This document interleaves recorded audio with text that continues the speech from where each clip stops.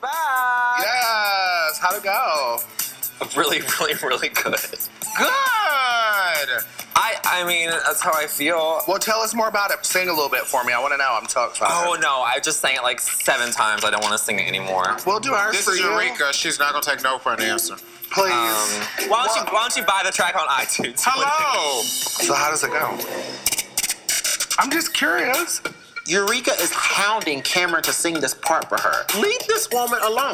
I feel like as much as she's fighting to get it, I'm going to fight not to give it now. I feel like it's just Okay, girl, that's fine. I ain't got no time for none of y'all right now. Cameron has clearly made it clear that she does not want to sing her part. I also know Cameron, and sometimes he just needs a little encouragement. Oh, I didn't realize you were the Cameron whisperer. Of course, because I know Cameron. I'm trying to be her cheerleader. And next thing you know, Asia's like, oh, here's Eureka going and forcing Cameron to do something she don't want to do. And I'm like, girl, shut up. Okay, so sing me a little bit of this. So just go on and sing it. Why? Because I feel like I'm really good at being silent. Oh my God, y'all wear me the hell out. What? We're just minding our own business, and you don't want forcing people to do shit they don't want to do. How are we wearing you out? Because you gotta be dramatic. You're always trying to make a mountain out of a molehill. No, the thing is, Eureka, you do not understand that it is a mountain. Just because it's a molehill to you. Girl, bye, Felicia. I know Asia likes to be very motherly, but sometimes I'm like, Mama, let the kids play. Sit down and tease your hair, bitch. Well, hello, Marys. Hello, hello. We have made it to the finale. I just want to welcome Colin, who is Skyping in from lovely, sunny Fort Lauderdale. Well, hi, Marys. Yes, Florida is indeed a state of mind more than anything else. I am, and I didn't want to say this last week because I didn't want to blow up my spot, but I'm staying at the resort that was Aquaria's her reward for her last Maxi Challenge win, the Grand. Is she gonna love it? It's been fun. I've never stayed at a gay resort before, and it's fine. It's a good experience. There's a bunch of them in the area, so it's this little gayborhood. Okay. The best part about this experience is I made a new friend. There's a cat. There's a cat on the grounds who identified me the moment I identified it as friends. I looked at my window one morning and I saw this cat on the sun deck, and I was just like, who is that? And so I was like, okay, I need to get out there and see that cat. And so later I stepped out and I opened my door, and who is sitting at the foot of the stairs right by my door? The cat. And so what do you call the cat? What's that? What do you call the cat? I've been calling it the Grand Cat. The Grand High Pussy. That's what I said. I was like, oh, are you the Grand Cat? Are you my little Grand Cat? And so it's the highlight to beat of this trip. All right. Well, give me a beat. Yeah. So we have this clip of the week. This is one of the only kind of contentious moments of the episode, I think, that had some drama that I don't think was as produced as some of the other drama during the recording sessions or the choreo sessions, right? Yeah. This was some of the more organic conflict this episode. Right. So, and of course our ears perked up, Marys, because Eureka is I know how she likes to be motherly, but let the children play. And I feel like this was speaking right to us who are we're often looking at that dynamic in the workroom of when there's an aunt, when there's a babysitter, when there's the older sister, when there's the mother, or when there's the adult in the room, Yeah, no, I think it's interesting to see it commented on and also criticized. Right. We always praise that, and here's Eureka kind of being the bratty teenager in the room and being oh, come on, let us play, relax. Leave us alone. I want to hear her sing. Yeah, which of course it's interesting. Is ironic. Yeah, exactly. Because didn't she talk about how her father made her sing? Yes. Yeah. It's just I'm trying not to do the Eureka O'Hara pile-on that everyone's doing, but facts are facts, America. The bitch didn't turn it out in that moment. That. It was too on the nose for her to be doing the same thing to Cameron that was so traumatic for her. Yeah, I mean, obviously she didn't think much of it. She was like, well, okay, whatever. I just want to hear her sing. Oh, leave me alone. I just want to hear her sing. Who cares? Sometimes she needs a little coaxing, Oh, come on. But I don't think that in this moment she needed coaxing. I think Cameron was very clear of like, oh no, I'm not going to do it. I just sang it like 7 times. Like, leave me alone. I'm not going to do it here. There's no music bit backing behind me. A cappella singing's hard. She didn't say that, but like all of that is true. But what do you think about Eureka getting involved? Because I think that's where the other side of this is like, when should the adult kind of, be in the kitchen, talking on the phone with a long cord? What do we think about Asia getting involved, you mean? Yeah. Right. Being on the phone in the kitchen, like when should mom step out and say, what are you kids doing? Right.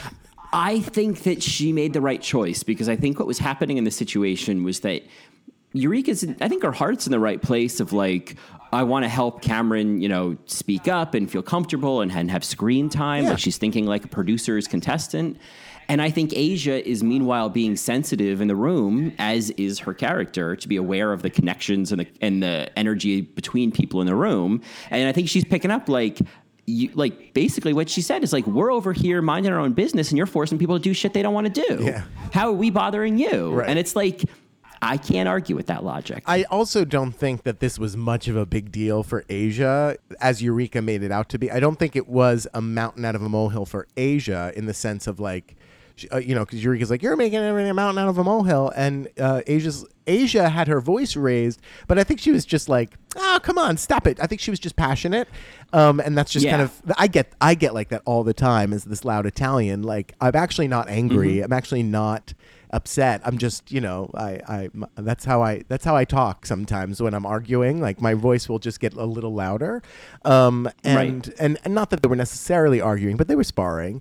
And and then Eureka's like, well, or Asia's like, not everything is a molehill. Some things can be a mountain. And I get it. She was just kind of being like, yeah, some people don't want to sing for you. Like that's just not the thing. Yeah, I also felt like, if I'm going to like micro analyze this conversation, I mean, I feel like if we think of like the antagonistic part of it, or like the sort of the elements of the conversation that could make it something more than it was coming from Eureka. She was like, Asia was like telling her, dude, cut it out, which Eureka could have just left it alone. But I felt like then Eureka had to kind of spin this as like, oh, Asia, whatever, like you make everything out, you make a mountain out of a molehill. And it's like, well, now you're just creating a moment on television right now, Eureka. I think that's what you're doing. Like, I think you're creating a mountain out of a molehill, and that's what's even doubly ironic about the situation. Right. And I think you're doing it to make some content for the show. And I mean, that's not bad all the time. It's the top 4. It's like, this could have been, we could have struggled really hard to find a clip of the week. Typically the top 4, I mean, like, in the later seasons, at least, it's kind of hard to, there isn't much meat on the bones, surprisingly, towards the end of the season, right? Because like, I think by top 4, especially in these later seasons, the real conflict, the real kind of like, the queens have chosen to kind of just celebrate that they've all made it. I mean, this is not season 5. This is not season 2 even, like this is, I think season 8, season 9, season 10, each time the top 4 has kind of felt like, hey, we all made it, reason to celebrate. Right. Even though Chi-Chi didn't make it all the way. I think that the queens honestly didn't know that there was going to be a top 4, but I think partway through the filming of the challenge, I think they knew, because the challenge wasn't a live performance, like live, quote unquote, like where it was filmed on the runway with the judges right there. Like this was a sound stage. It was very much like the cheerleader challenge, where the judges weren't like watching it happen live. There were cuts, like they must have stopped and then had the dancers reset for each girl's part. You know what I'm talking about? Yeah, I mean, they showed it as if it were live because they showed RuPaul's live reaction when she was clapping. And I don't think that was that. Real. I think that was produced. Because if you think about season 9's top 4, they were actually on the runway, and you could tell that it was like, oh yeah, they did this in front of the judges. Whereas this sound stage, I don't think that the judges were sitting at that table. This was a different set. Yeah, unless they which seems like way too much work, they like dismantle the runway and like that becomes an open space, right? Like, or there, I don't know how that works. Mary's, if you have some insight. I had just kind of, I guess I didn't really think about it so I just kind of assumed it was all live. You didn't see any dancers like waiting in the background. Like it was very much like a music video, and I think that's how they filmed it. I mean, granted, like not to denounce kind of like the talent that we saw in that challenge, but this challenge in particular, they were able to make every performance really strong. Mm-hmm. Yet they weren't trying to do the same thing they did in All Stars 3 with the single take. It wasn't that kind of like that added element. Right. I think I kind of just assumed that because of All Stars 3, but it's like, oh no, this wasn't about like the feat of creating this video. You know what I mean? Like all doing this in one take. Right. Yeah. Right. They would have highlighted that. I think if that was the case, and it wasn't. So I guess what I mean to say is that, like, I think partway through they must have realized, like, oh, they're highlighting all of our stories. I mean, even at the end, and I will go off on this and how great it is, but just when they're speaking to their childhood selves, or when they're speaking about the other contestants and why they should be drag superstar, all of those questions, each one really. And the podcasts, like each one really highlighted why all of these girls could be crowned or could go to which the is finale. probably really the point of this episode, right? It's kind of make a case to maybe root for any of these queens. Yeah, and not have one who's like, I'm not rooting for her. What are you talking about? They're covering their bases. I mean, granted, there are still queens that fans are not rooting for, but I think the show is doing all it can to, make a top four a real top four so that it makes sense, but also to justify the spoilers. I think most people that watch this show knew that there was going to be a top four because the finale was filmed, 2 weeks ago. Yeah. Oh, at this point. Yeah, certainly. Yeah. I think in terms of, I think just in general, it's weird, right? Because the finale is this lip sync for the crown. It's kind of like getting to the top four is just about getting to the top four, right. And then it's a whole new game. Oh, yeah. And we'll talk about that, too, because we know now that it's not a shoe-in for Aquaria. It's not a shoe-in for Eureka, just because they have the most challenge wins. It's funny, I went to Narc Bar on Thursday to watch this final episode, and Angina was hosting, along with some other local queens that are fabulous. And I think she slipped because she's like, oh, I can't give any spoilers about the finale. And then like some other talking happened, and then she's like, oh, I will say that Eureka was amazing on the finale. And I'm like, right. Yeah. I mean, that's got to be so tough, especially if you're like drinking or you're just doing a lot of touring. You don't remember what you did say, what you shouldn't say. Totally. But I mean, at this point, though, like who doubted? People know. Yeah. Yeah.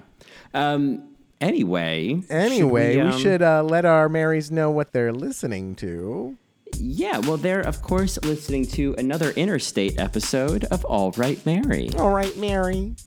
All Right, Mary, which is our podcast dedicated to all things Drag Race, the world of Drag Race, and the paradigm that RuPaul has created with this little beady TV show. I'm Johnny.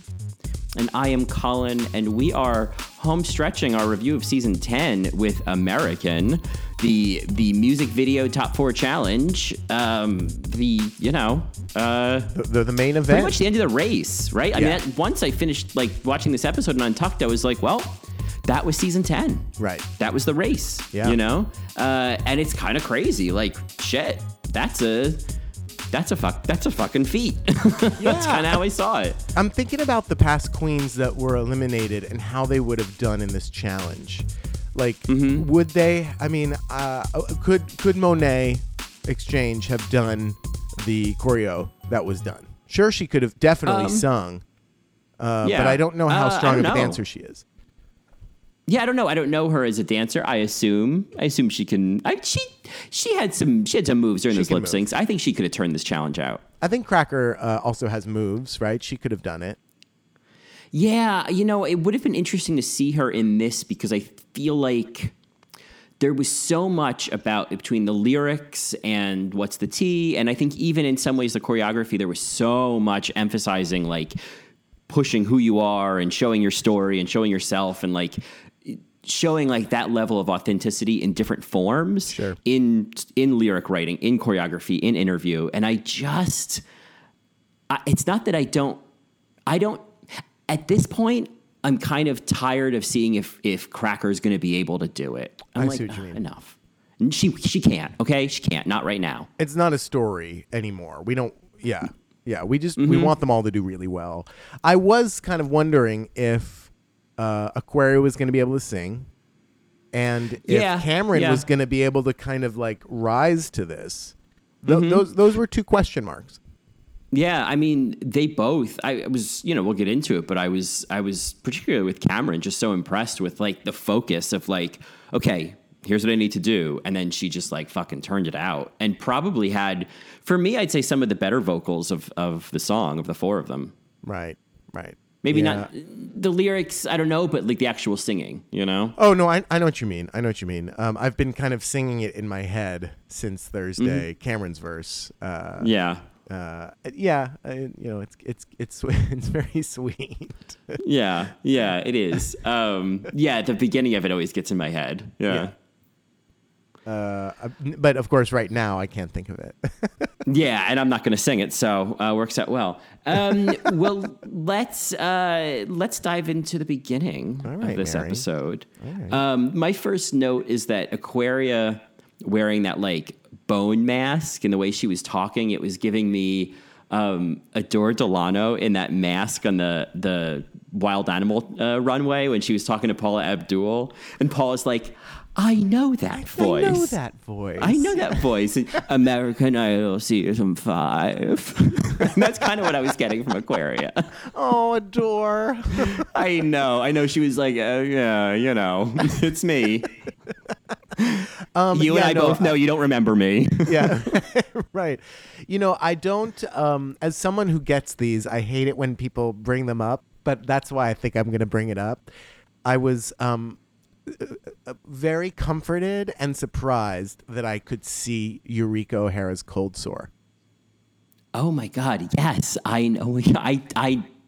I thought maybe it was just me, but I saw that cold sore. And let me tell you, those things come at the worst time and leave at the most inconvenient time. Right? Like, of course, it's developed in the last 2 days of shooting, and like, of course, you can't cover it up with makeup because it's angry and it's mean. Anyway, I noticed it because, I get them like once a year, and I've been getting them since I was like, a baby. Right. My parents are, trash. Sure. I think that's usually one of the causes of cold sores is trashy parents. Sure. My sister gets them really bad, like really bad. Every single photo from her schooling days, she has a cold sore. Jilly. Oh God. Jilly. And they're big. They're like huge, like down her chin. Okay, Mary? And then in college, she got them all around her mouth. Oh, it was the entire, she looked, I just felt so bad, and they're painful. Oh, sure. That's a drag name, Jilly's Cold Sores. Oh, Jilly. Anyway, so I just wanted to mention that. Asia's haunted by the last words to Cracker. I don't know if this is too little too late. She does not really apologize for having that opinion. I don't want to jerk myself off in the mirror, or B, make a completely like niche, deep cut reference. But it reminds me of that play that I wrote. It's that sense of like, did you mean what you said? It's like, well, I shouldn't have said it. Right. And she never says I didn't mean it. I just shouldn't have said it. Yeah, she shouldn't have said it. That doesn't mean that she's sorry, really. She's sorry that she heard it. Yeah. Exactly. It's like I probably should have bitten my tongue in that moment. That's what she said. Yeah. And that's going to be a reunion topic. Sure. Who knows? I do love how Eureka's slumped over the couch during this discussion. Yeah. I was like, oh, yes, lounge girl. Right. Yeah. She's done for the day. She's had 2 runways. Done. Yeah. I'm laying out. Yeah, lay out. And I did love Eureka's read of Asia sitting over there looking like the Babadook. Yeah. Well, and then that weird moment where like Eureka's like, you got to admit it. I look amazing. And Asia's like, you look like something. I'll tell you that. And I felt like Asia wasn't trying to say Eureka didn't look good. It was like, don't fish for a compliment and expect me to just like, throw the salmon on the boat for you. You know what I mean? Like, the salmon don't on the try it, boat. little boy. You know? Yeah, right. It'll just be chum in the water. Right. Like, what do you think I am? What do you think this is, a lobster tank? You just reach in and you get one? Right. No, it's chum in the water. The sharks will come and just eat Yeah. Yeah. If you want a compliment, you earn one. Yeah. Or you give one to yourself. But yeah, like when Eureka's like, oh, well, you really hurt my feelings. And Asia says, like, if I hurt you, you fish for that pain, sister. Like, I just think Asia's kind of mom's done. Oh, yeah. Yeah. Mama's done. done. Mama's having a drink now. She's having a cocktail. Yeah. And I get it. I have a quick little story. I was at the park yesterday. It was like this gorgeous day. And I usually have a pinwheel just like out next to my blanket or whatever because I like to see the wind and it's fun. And of course, it's a kid magnet. So this very adorable little 2-year-old boy comes over. His name was Henry, as I found out. He comes over and he's like starts playing with it. He starts taking it. And he starts to run away, and the dad's like chasing the kid, and the mom and I start talking because, moms. And I'm just like, oh my God, he's so cute. It's fine. He can play with it for a little while, blah, blah, blah. And she's like, oh, we've just had like a terrible week. And I'm like, oh, Mom, tell me more. Yeah. And she's like, yeah, it's just been really rough. And, we were out all morning, and now it's time for an edible. Well, good for her. Yeah. I'm like, come on, Mom. Yeah, sometimes modern moms. Sometimes moms are done, and I feel like Asia was just kind of done. Yeah, she was just like, pass me the brownie. Yeah. Yeah, well, it's like, but isn't there's that sort of like wine culture that like mom's tired and she needs a big glass of wine at the end of the day. Yes. Like, I Kerry don't see Washington. how this is. Yeah, I don't think this is any worse. I think it's a choice. Yes. Good for her. Totally. So we find out the challenge, right? They have to do lots of shit as they normally do. Mm-hmm. Yeah, this remix choreography. I did notice when RuPaul was talking about how difficult the choreography would be, and she made a Martha Graham reference. And Aquaria like struck this little pose, and I was like, I bet that is entirely accurate to Martha Graham's style. That's what's special about Aquaria is she'll pull one of those little moves and she'll be right. And that's, one of these things we'll kind of talk about throughout the episode is like why Aquaria is like absolutely a fucking star, Totally. And you know what? Especially a star for Drag Race and the brand. I will say that if not once an episode, at least twice an episode, she's quoting RuPaul's Drag Race. Yeah. Yeah. She even did it.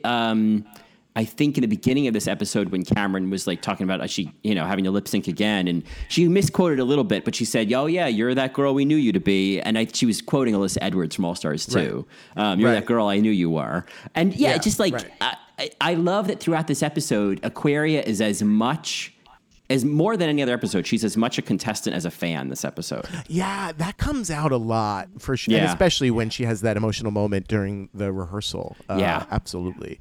Yeah. Absolutely.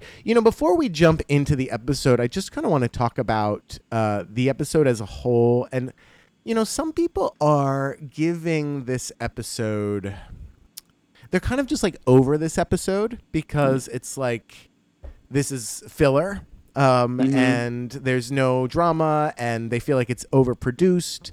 And, everybody kind of knows what's going to happen or there's no real drama. I just think that if we're going to celebrate the show, one of the things that happens on the finale that I think is worth showing this finale is when those girls are giving advice to their childhood selves. Mm-hmm. Yeah. And I feel like you can watch this show as a competition and you're going to be pissed off the past, 2-3 episodes, the last 2-3 episodes. Or you can watch this show as like a cultural phenomenon, as something that is promoting stories as opposed to fierce competitions, cutthroat style. So there's two ways to look at it. And I feel like this episode, for those that are seeing this as the show that has a lot of impact, are going to enjoy it more than those that are looking for the competition, looking for the Project Runway, looking for the, I see it how it is, as opposed to a produced reality show. And I, as much as I wanted to hate this quote unquote boring, torture porn, like waiting for this to be over, I'm still just like, oh God, like, how can you not fall in love with some of these stories? These are stories. These are queer stories. This is why we tuned in. And just because you don't like how she's doing in the competition, or you don't like her, you can still try to find that empathy to be into who these girls are and why their stories are being promoted. Because at the end of the day, straight people are watching. Okay, like mainstream audiences are watching. They're learning. They're starting to develop empathy instead of, oh, that bitch needs to go home. She does the same lip sync move every single week. Mm-hmm. Well, it's changing the lens of how to watch Drag Race, and I think it's a choice, because it's like what you're talking about is taking on this kind of like, if you looked at this episode not about a competition of who's going to make it to the end, but a documentary about 4 drag queens who've made it to the end of a competition and where they're at, and it's kind of less about the driving narrative of competition and more about getting to know who they are at this point and like what made them who they are to get them to this point. You know, I get why people are frustrated, because it's like, it's in the form of a competition. You know, it's kind of like, you know, I went to Pizza Hut and all you had was broccoli. I get broccoli is good for you, but I came here for deep dish, you know? And like, I get that. I understand that. And I think it's like, it's a matter of saying, okay, well, they've chosen to serve broccoli. How can I get into this? And how can I embrace that? And if I'm not into it, you know, there's pizza down the street. Well, you just put some butter on it. Hey, it's okay. Put some butter on it. Totally. Yeah. Anyway, I just wanted to make to kind of start out before we jump into this challenge that both of the challenge and the podcast and the runway, it was more of a celebration and more about these stories. Yeah. More than anything else, because all of these girls brought it. And if they didn't bring it, the show would have made it seem like they did bring it. And I think they all did. Yeah. Well, certainly they know they're going to do a top 4. There was never a question. So it's like, we just have to make sure the footage we have supports that. Yeah. Or that we show. So the next kind of notes that I have about are when we're introduced to Todrick in the recording sessions. Yeah. I mean, at this point, I'm kind of like, you know, I to quote Detox, like, I'm just fucking over it. Like, I'm over this. Like, I love that, like, Todrick's way of teaching them is mocking and shaming. That's pretty much his way of teaching Asia, for example, is like making fun of her and putting her down for her choices. This is like, well, I was gonna say, this is like 100 times worse than Terry Nunn performing for Tatiana, how she looked in the Rocker Chicks rehearsal. Oh, for sure, you know? for sure. I get what you're saying. I will say that Todrick, at the end of the day, he's selling a character like Michelle Visage. Like, it's part of the show that he has to, like, be kind of mean and straight to the point, and it's kind of comedic and entertaining. Like, I think some of the faces he was making during Asia's or during Aquaria's, like, it was we were at the bar and we were laughing. Like, it was entertaining, as opposed to, like, you know, seeing him be this goose and lovely. I mean, that's great. We love that. But, you know, if we're thinking about, you know, mass audiences, like, people want to, you know, like, oh, that was bad. Oh my God. Oh, and see the face to reflect that. So I don't know. I think him helping the queens and him choreographing, like, I think that's all real. Like, I really feel like that is all, like, he is actually there for the whole rehearsal. He is actually there for the entire recording session. Like, I think he is that type of producer and coach because he's super talented. But then, you know, there's these bitchy and mean moments that they find and pull out because they need them, you know? So we can read him and be, like, over it. But I think we need to blame the show more than Todrick. When I say him, I'm saying the character of Todrick on the show. It's always the character on the show because we're only seeing limited Todrick footage. played by Todrick. Yeah, it's the Todrick played by exactly, because Michelle is Michelle Visage played by Michelle Schupack. Totally. Like, it's... Yes, exactly. You know, and it's the same thing. I just don't... It's not my kind of drag. I just think that the character they're trying to portray is so immediately impatient that it feels, it's just like, I don't get it. Like, it just doesn't ring true. When he did the choreography for Cameron, he was like, okay, you're going to do this. And he did, like, 12 beats Yeah. of a move on every single beat. And they're like, okay, go. And there wasn't even somebody next to Cameron doing it, which is how you teach choreography. Somebody is doing it next to you or in front of you while you're picking it up. And so it's just kind of like, okay, I don't buy all this, Gia. You could send it back. Put I'm half gonna of Monet this exchange back. it. Yeah. Monet. I'm not. And don't save the receipt. I'm not going to Monet exchange it. Just put it back. Yeah. Exactly. Yeah. So, do you want to just we talked about before recording. Do you want to just kind of talk about each queen and each of their segments as one? So. Yeah, let's do that, and then we'll talk about the runway and the main challenge, separately. Yeah. So let's start with Aquaria. Let's start with Aquaria's recording session. Right. I mean, the note I had, it's kind of like watching Bianca in like the Oh No, She Better Don't challenge. It's just like, okay, got it, done, figured it out. Took her a second, figured it out. Well, I mean, they were trying to produce it so that like Aquaria, it looks like she can't sing and is having trouble, and they of course show the worst parts, of course, and then they auto-tune the shit out of it. It's just like, I'm sure she can sing, but like they will auto-tune it, and they did, and it's fine. I mean, she figured it out.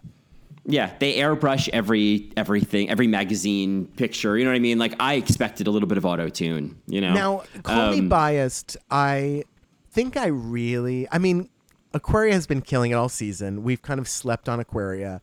But I will say this. I fell in love with her when I found out that her name was Giovanni. Oh, you didn't know? Yeah, no, Giovanni. I didn't realize. Yeah. It's like, oh my God, his name's Giovanni. Oh, what a sweetie. I know. What a sweetie Dottie. I know. He's like... By 5, just like him. Right. I know. It's like Aquaria, I can't wait to see Aquaria when she's like 35. You know what I mean? Like, that's going to be such a... Like, I just can't wait to see Aquaria doing anything, Oh my God. I picture Aquaria like turning out to be like a Betsy Johnson. Oh, Aquaria in her 30s, I feel like at that point, yes, the drag will move on to some kind of design empire of sorts. Or Diane von Furstenberg. Like sure. Like eccentric, like prancing everywhere, wearing caftans. Mm-hmm. Yeah, the DVF of drag. Yeah, right. I can see that. I now, because of this podcast filming, now I want an Aquaria Chia pet. Because her hair was like spiked up. And it just, I was just like, you could Photoshop in little grass and have it be a little Aquaria Chia pet. A little wheatgrass. Yeah. Well, she kind of gave a version of that in that runway. Remember the one with the grass on her head? The little green runway? Oh, yes. Yeah. Totally so you already know it's going to look good. She will. Yeah. Yeah. The bitch looks stunning. Yeah. So the podcast with Aquaria, any thoughts on this? The podcast with Aquaria, I think, did I have any? I feel like I didn't have a ton of notes. Maybe I did, actually. The note that I took is, is Aquaria, she's slightly, I don't want to say, she's not school as fuck. She's kind of like summer camp as fuck, you know what I mean? Like, she's putting something on, but it's the summer, so it's more relaxed, you know? Well, I think she's on TV, and I think that's certainly it. But and I think she knows what her lesson is supposed to be, which is a start. Yeah. And even if she hasn't embraced it or like embodied it entirely, she's like, she's on lesson 2 or she's on lesson 5 of it. She knows that the one thing that has happened to her in this competition is that she has grown. That she has grown as Giovanni, that she's learned how to communicate better and kind of, I can warm up to people. I can trust people. I don't have to always be on guard. I don't have to be as above it all, that I can kind of like hang loose and joke around like with Asia, Yeah. Well, I think, considering the success that she had before coming onto the show, like she's had a pretty solid career. I have to imagine that there were certain things, like that sense of her not connecting with the rest of the drag community, or that sense of like being the outsider. There have to be those things that she either knew or found to be like challenged by doing Drag Race. Like these were the things that were standing in her way of becoming bigger. And so in a way, it's like Drag Race, like Aquaria becoming the next drag superstar was not so much about her getting eventually, maybe getting the crown. I think it's about her coming on Drag Race and like working through the other stuff that's stopping her from being a star on her own. You know what I mean? Sure. Like learning how to connect with people, learning how to open up, learning how to show people who she is. These were the things that she like didn't know how to do. And so like for her at her stage of drag, because she's young, she's talented enough to stick around long enough and learn all the lessons, but she's young enough to need them. You know what I mean? And to like actually apply them. I mean, she found a way to just, I feel like, make everyone fall in love with her in this episode. Yeah. I mean, when she was crying about how she can't believe she's here, I don't care how produced that might have been. That was like one of the, we were at the bar where people were drinking and being nasty to each other. People were like quiet and saying, "Oh my God, that's so like those were the reactions." And I had the same reaction. I was just like, this is so fucking sweet. Yeah. That I could just see this little 14-year-old boy realizing where he was and just looking around. I just feel like we have slept on Aquaria. You and I have slept on Aquaria all season because we just kind of expected her to kill it or find her way to the bottom in an acting challenge. And it just didn't happen. The bitch turned it out every single week. She kept winning. The acting challenges is when she like stuck out. And her runways were just always amazing. And we were just kind of like, okay, what else? And I don't know why we weren't as gagging as we should have been. I mean, we were distracted by some amazing queens. Like we obviously stand for Monique Hart and Monet. Yeah. I mean, I think that's what it was, is like, I kind of put a pin in Aquaria from early on. Like, okay, she's great. She's really good. It's, I'm not feeling that deeper connection, that sort of talking heads kind of connection, that human connection that I'm getting from Monet or from Monique or from, who else? I mean, even over time, we'll talk about Cameron, kind of feeling a connection to her. I just wasn't getting that same connection. And as we've talked about in the past, it's usually that like human element that like decides who the queen is that we're rooting for, more so than the drag we're seeing on the runway. And I mean, yeah, it's good editing in the sense that we got to wait to fall in love with Aquaria. Like they found a way to make her story work for the finale while also featuring, the love of queens that were eliminated earlier. Right. Like I don't feel like, I feel like the queens that I was rooting for, I'm sad to have seen them go, but I feel like they got their due time. And as a platform, the show did them well. Right. Yeah. No, certainly Monet, I agree. What'd you say? I said certainly Monet, I think certainly Monet. Yeah. Like I think even though she didn't win any challenges and she should have, the second best thing to not winning any challenges is everyone thinking you were robbed, Oh yeah. And all the queens loving her. I mean, I don't think I think she got along with everybody. Yeah. Oh yeah. Like I don't know. It's not possible, to not like Monet. Yeah. Oh, totally. What a sweetheart. Do you want to talk about Eureka? Yeah, let's talk about Eureka. In terms of the recording, I don't know. I kind of know what elephant noise they were pushing for, but I was like, guys, scrap it. It's a hard one to do. Yeah. But I did think it was adorable. It was like one of those moments that you capture because it's really cute. And Eureka was absolutely adorable during this recording session. Like I thought she was really sweet and excited. And I was like, okay, this is like a season 9 Eureka. And I'm just kind of like, okay, I'm into this.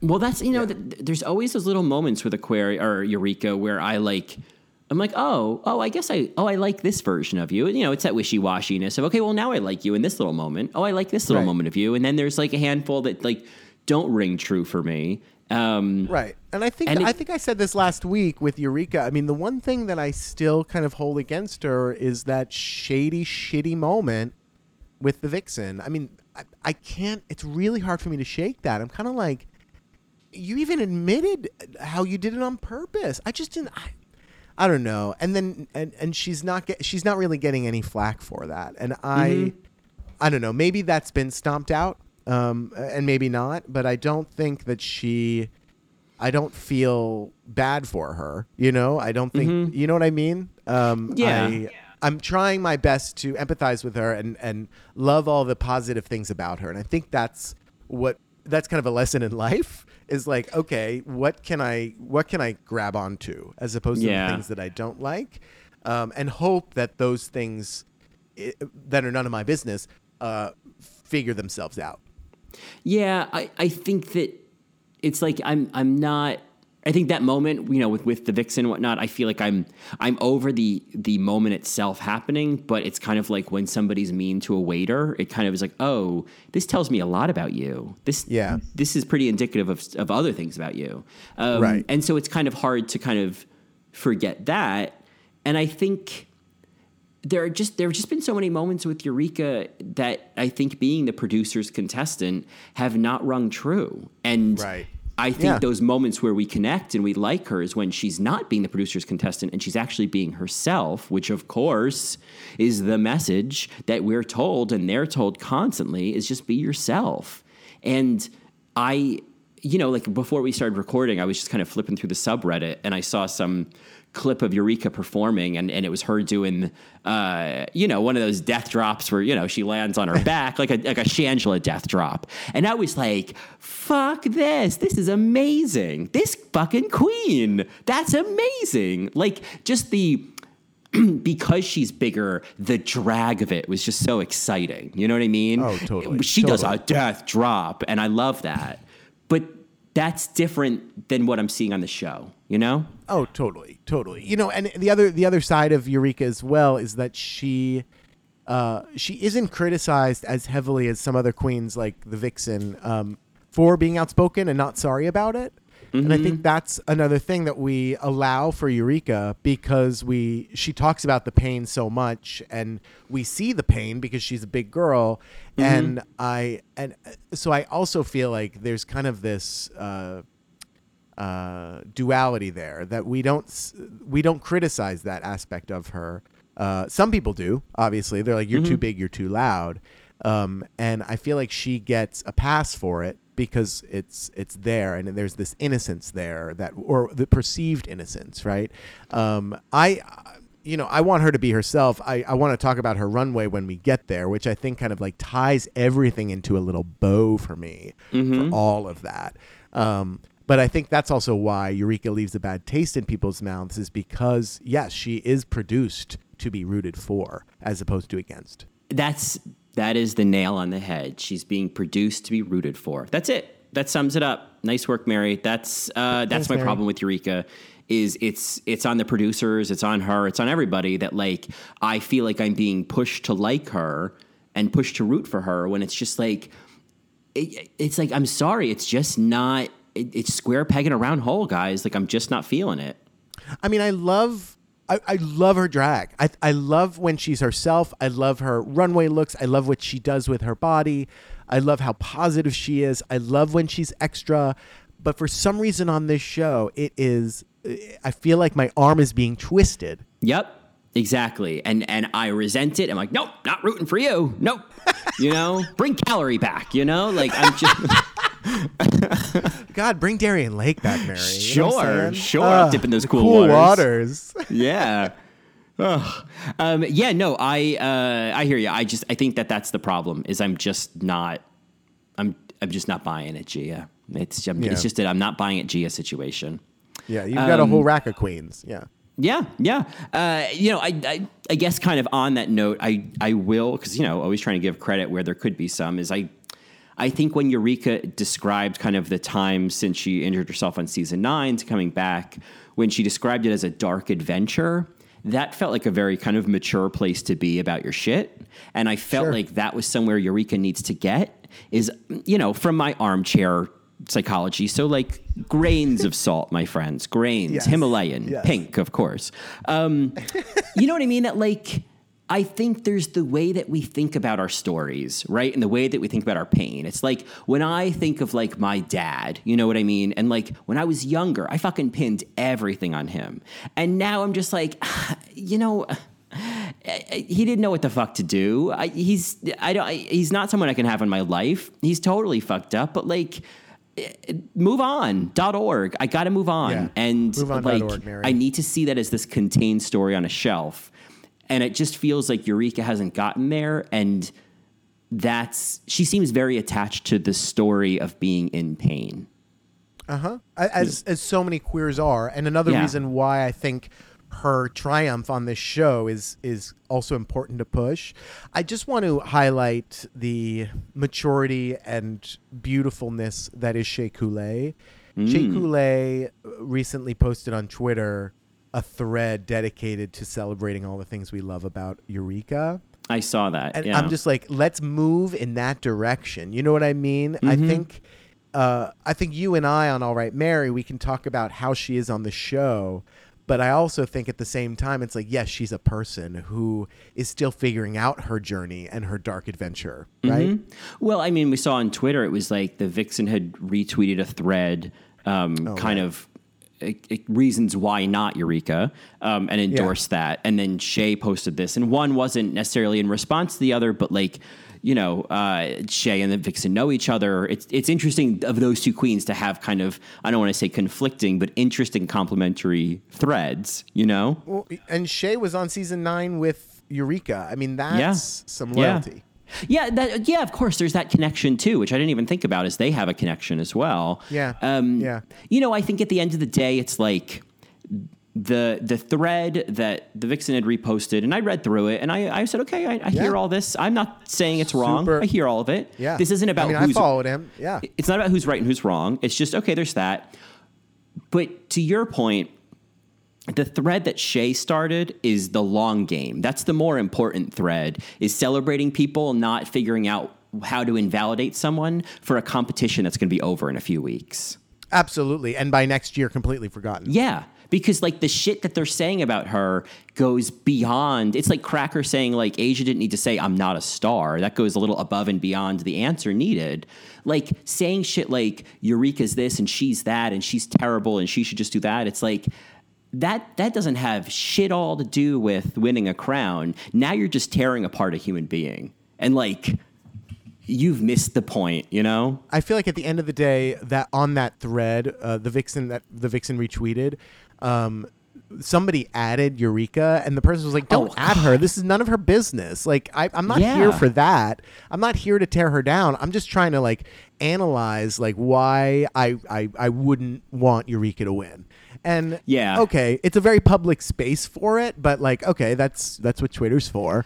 But don't at the queen, at least. At least, if you're going to have, the freedom of expression and creativity and whatever, if you're going to have all of that on Twitter, at least make it yours, Yeah, well, I mean, I think that it is a small but significant step to tag someone in your post that's attacking them. I think it's cowardly. Right. I think that there are better ways to have a conversation. Yeah. And when I saw that, I know that the original person who posted it didn't tag her and was not trying to, and I respect that. And then the person who did and was like, oh yeah, Yuriko Hara is the worst. It was like, you're the problem. Right. You're a 14-year-old at your keyboard. You're the problem. Yeah. Yeah. Totally. So I don't know. I mean, I will say this. Before we move on from Eureka, I went to Narc Bar on Thursday to meet some friends, and one of them brought their boyfriend, this lovely man from London. I think he was like mid to late 20s. Not that matters. He was very, very, classically attractive, right? Like he had the blue eyes, the brown hair, built, thin, like that whole thing. Accent, yeah. The accent, exactly. And he was so nasty whenever Eureka got on the screen. Ugh. He was so he audibly went ugh or ugh.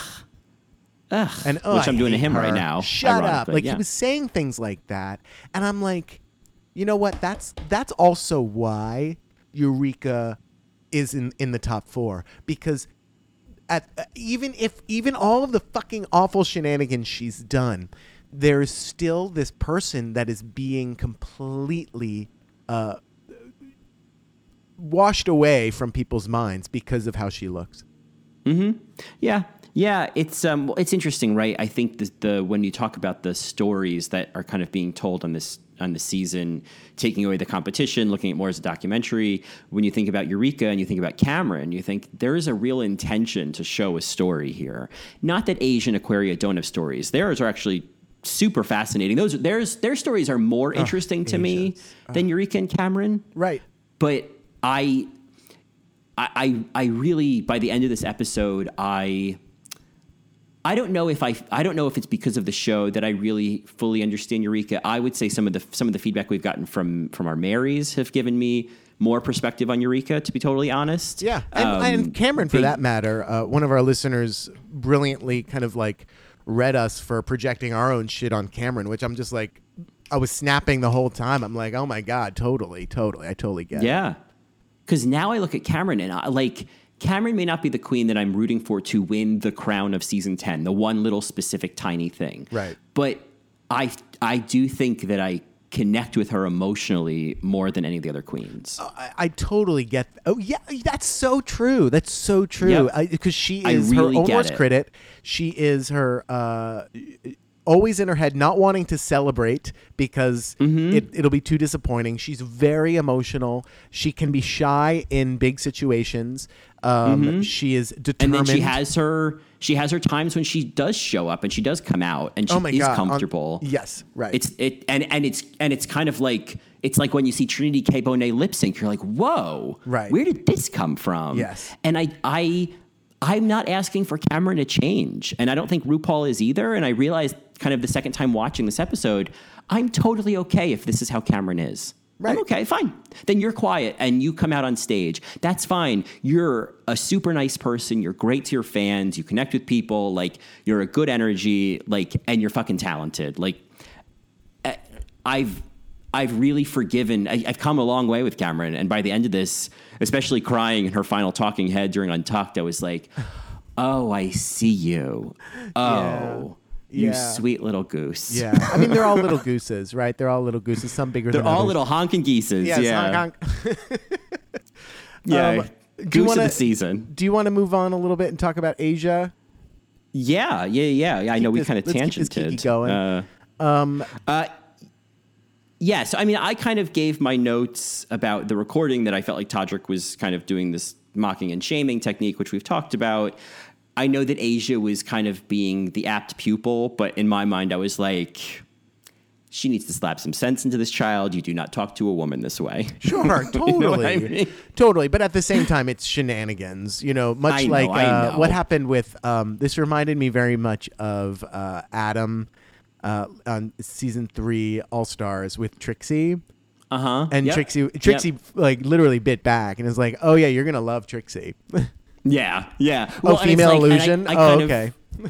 I kind of appreciate that now. I'm kind of still glad she did that. Yes. That she was just kind of still herself. Yeah. The one thing that made me sad about this Asia recording session is when Todrick's like, "Okay, who do you want to emulate? Who do you feel?" And he's like, "Whitney Houston." He's like, "Okay, Whitney Houston would never do this. Whitney Houston would never do this, blah, blah, blah. Okay, now do it like Whitney Houston." And Asia gets like half of a phrase in, and then Todrick's like, "Stop." And I'm like, no, that was his best Whitney Houston. Yeah, let him go totally there. And he totally poo-pooed it. I felt so bad. I was like, no. That was beautiful, actually. Even if it wasn't perfect, it was like, okay, that was him trying. Well, it was like Aquaria. Like Aquaria, when she finally got it, she was a little strained at first, and then she found it. It's like, let her get there and then adjust, Right.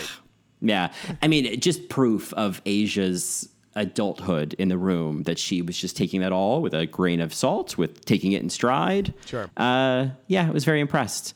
Asia on What's the Tea? I just, I love, there's always this, the nuanced narrator. I always, there's these funny ways that Asia interacts with RuPaul. And when RuPaul says, "Oh, we finally had you on," and Asia says, "I have waited my entire life." Like, it's just this, like, she's not nervous. She's just playing with them. You know what I mean? It's different than Aquaria, Right. Right. It didn't feel like they were interviewing Raven Simonier. It didn't feel like they were interviewing Aquaria, which oftentimes on What's the Tea, like if there is a younger star, there's this sense of like to your mom's friends talking to you when you were a child, like asking you like easy questions and being very agreeable and not kind of challenging you or pushing you further. Right. There's this kind of, it's not condescending, but it's just kind of this sweet talk. Whereas I think when someone like Asia or Alaska, even when they get on, or Katya, even when they get on that podcast, there is the conversation goes to a different type of level. Mm-hmm. Yeah. It's funny you mentioned that because I think with Aquaria, that was definitely happening until they got to the point where they talked about her meeting Suzanne Barsh. And then it was like, now you're our equal. Right. You know what I mean? Now you're just like us because that's how we met. You know what I mean?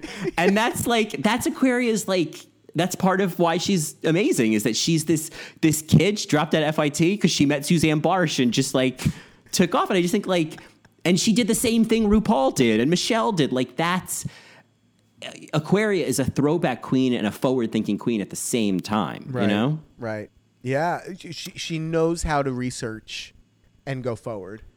Yeah. And has just like for Aquaria, like that's something you don't expect of a 21-year-old contestant, that they are friends with Suzanne Barsh and Amanda Lepore. You know what I mean? Right. That's something you expect from a queen 20, 30 years older. Oh, you know?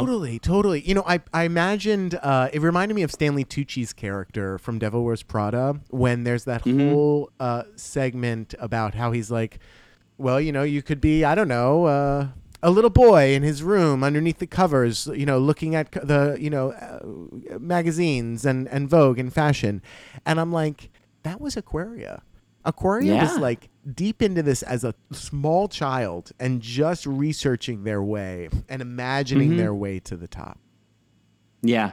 Yeah. You know, I don't want to forget because I was going to talk about it when we talked about the talking to their younger selves, but I'll mention it now about Aquaria, that, you know, Aquaria, she doesn't get a video message from home. Right. She doesn't really talk about any kind of struggles growing up. Like her parents have always been really supportive. They've given her the space to explore. The picture of her that she talks to that RuPaul holds up, she's in, you know, drag.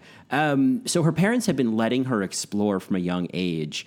And I just feel like this is proof of what happens when you let your kid explore. Oh, yeah. You know, like it's kind of like what Monique Hart was saying, like nothing happens America, right? You know, in terms of like whatever you're afraid of, it doesn't happen. And in fact, like Aquaria is this success story of what happens if you let your kid just, you know, just be. Play with all the colors. Exactly. Yeah. That's so well said. That exactly. If you let your kids see the entire crayon box and let them color the hair purple and the hand green and the nails, you know, orange. Like if you let them do everything, then they're going to see that there's so many pieces that they can draw from to create themselves. Because at the end of the day, you can't create them. You can't mold them. They have to do it themselves. You just have to give them the tools. You have to give them the crayons. You have to give them the picks,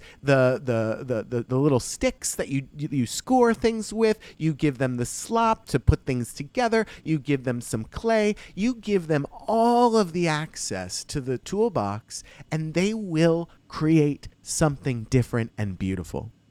Yeah. I mean, it's like Aquarius says, like, everything I do is my own kind of Aquarian sense of things. It's like, how do you think she figured that out by 21? Right. She's been allowed most of her life to this point to do that. Yeah. And look what it's created. Not only in what we see visually, but I have to believe there's some connection to her ability to take criticism and to listen and to process. Like, because like that, whether or not that's an act for the show, she did it convincingly. Oh, I believe. You know that. what I mean? Yeah. So she knew how to do that. Every single time she kind of faltered socially, she fixed it or apologized. Yep. Yeah. And it didn't appear false. And she didn't do it in a way that, like, to me, it's like, sure, she's on television and she wants people to kind of connect with her. So she has to be kind of mindful of what she's saying. But, like, at the same time, she doesn't stand to, quote unquote, gain anything by admitting that she was wrong to Asia the next day and saying, you're right, I was being ridiculous. Like, she stands to gain more like fan love. But in terms of like her ego, Like she's sacrificing her ego to do that. And that most people don't learn that ever, you know? Yeah, to you're like right. that your ego doesn't win always. You're absolutely right. You're absolutely right. We should kind of move back to Asia's podcast because there was a lot in there that I think pushes her story to be kind of a pallbearer, not a pallbearer, a torchbearer for the crown. This idea. That's an ironic misnomer. Is that the word? Yeah. No, but just the story about what happened after Asia's parents died in the same year when he was 27. You have to depend on yourself emotionally, spiritually, creatively, like all of that. And I feel like that is right out of the gospel of RuPaul. Right, that's what RuPaul is always saying. Like, it's only you. You have to create it yourself. And then the idea, that this was so beautiful that Asia, because of who she is and where she came from, she's always been hypersensitive to connections with people because she's constantly trying to create a family and she's looking for family. And I think that is a wonderful story to push forward, especially as someone who is going to, represent the brand for someone who sings "Call Me Mother."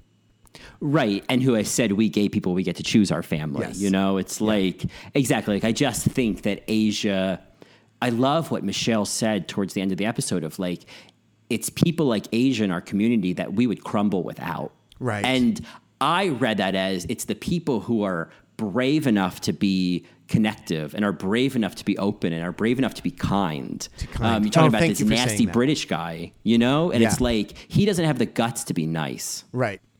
No, of course not.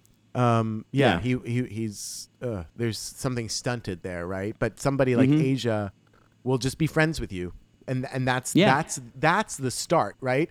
If you give her a reason to hate you, okay, fine, that's on you.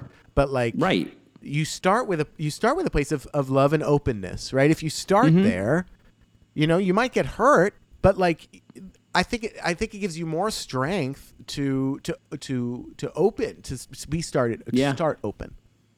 Well, in Asia, she says this episode, she sees her life's purpose as to improve the quality of other people's lives. That she's essentially, a servant to the people. Which there are some people it's not a bad thing. It's not a codependent thing. It's not a weaker thing.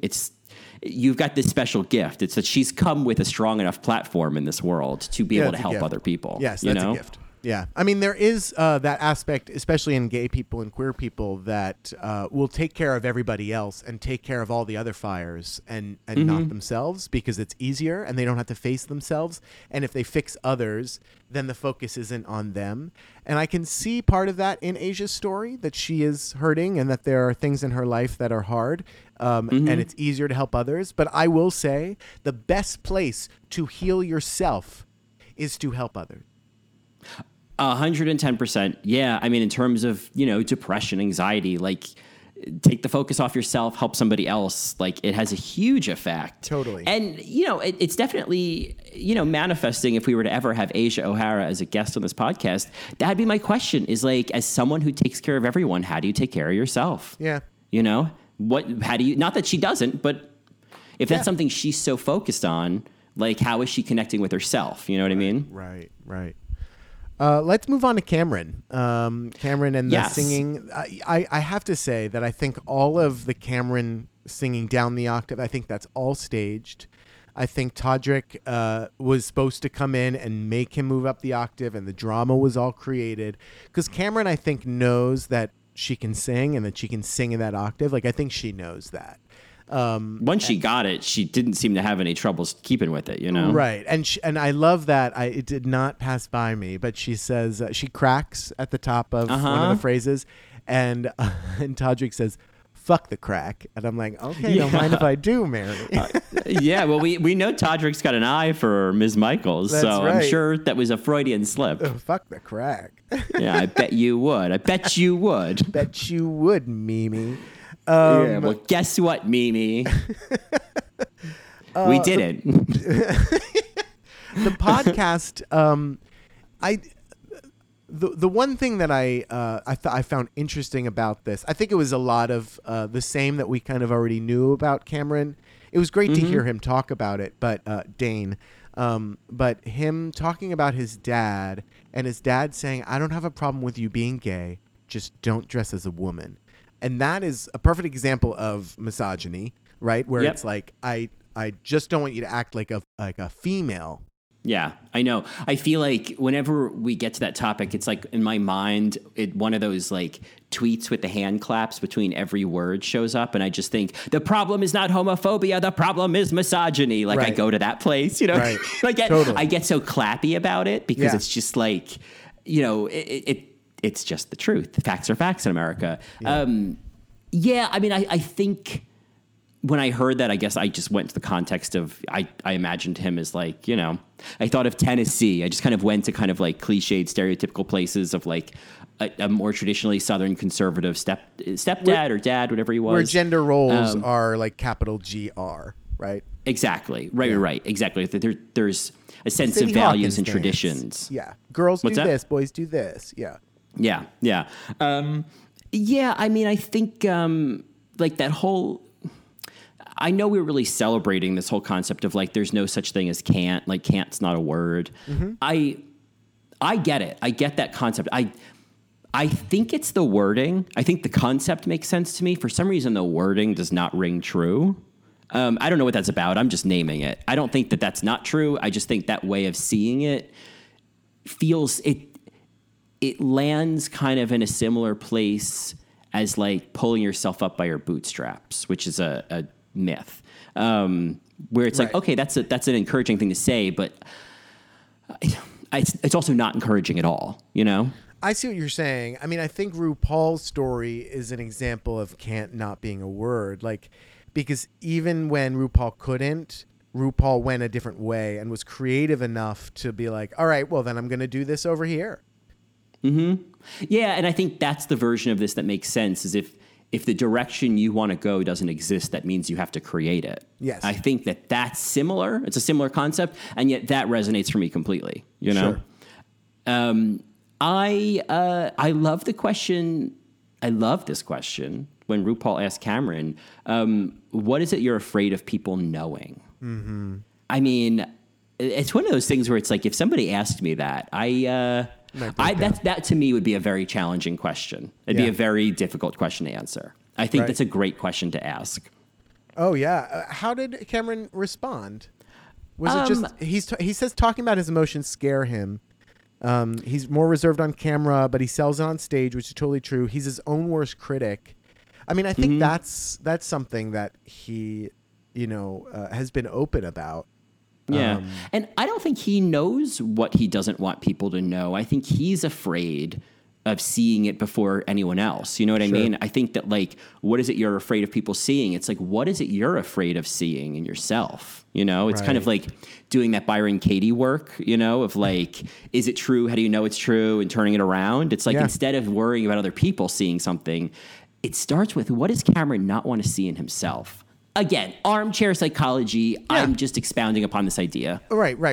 I mean, I think like we don't really know Cameron. We don't know any of these queens. No. I'm sure Cameron is the fact that Cameron has gotten to where Cameron has gotten, where Dane has gotten, shows that there is grit and that there is creativity and that there is something that is working. And I think that if Dane doesn't know what it is, he's very sure of which direction to keep going in. So he might not be able to name it yet, what's working, but something is working. That's not to say that successful people don't have demons and things to work out, but I think that he's on the right path to kind of making things find more peace.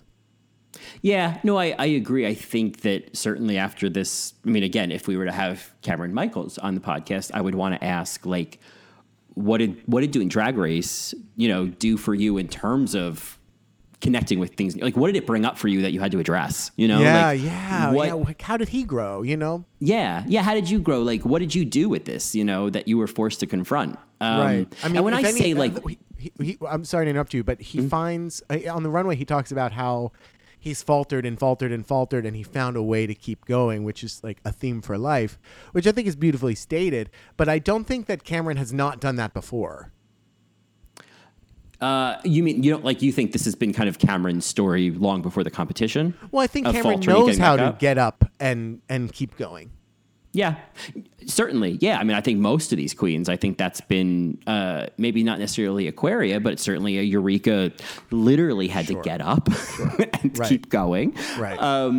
I think Asia as well. I mean, I think losing both of your parents at the age of 27 within 6 months, it's like... I'd still be in an iron lung. You know what I mean? Like, I mean, it's like, that's a getting up and keeping going situation. Totally. But yeah, I mean, I think that my issue with Cameron, and what I was going to say before is when I'm saying what's Cameron afraid of showing, I'm kind of using Cameron as a placeholder here for anyone ask that question of like, what are you afraid of people seeing? I think the first question is, what are you afraid of seeing? It doesn't really matter what other people see. You know what I mean? Right. But I just wanted to qualify that. But I think that my issue with Cameron to this point is it all feels very non-specific. I hear you. And I don't know. We come a little hard on Cameron because we're like, what is it? Can it just be that she's talented? I mean, the whole competition is charisma, uniqueness, nerve, and talent. I think she's got the nerve. I think she's got the talent. She's very charismatic, like on stage, which I think works.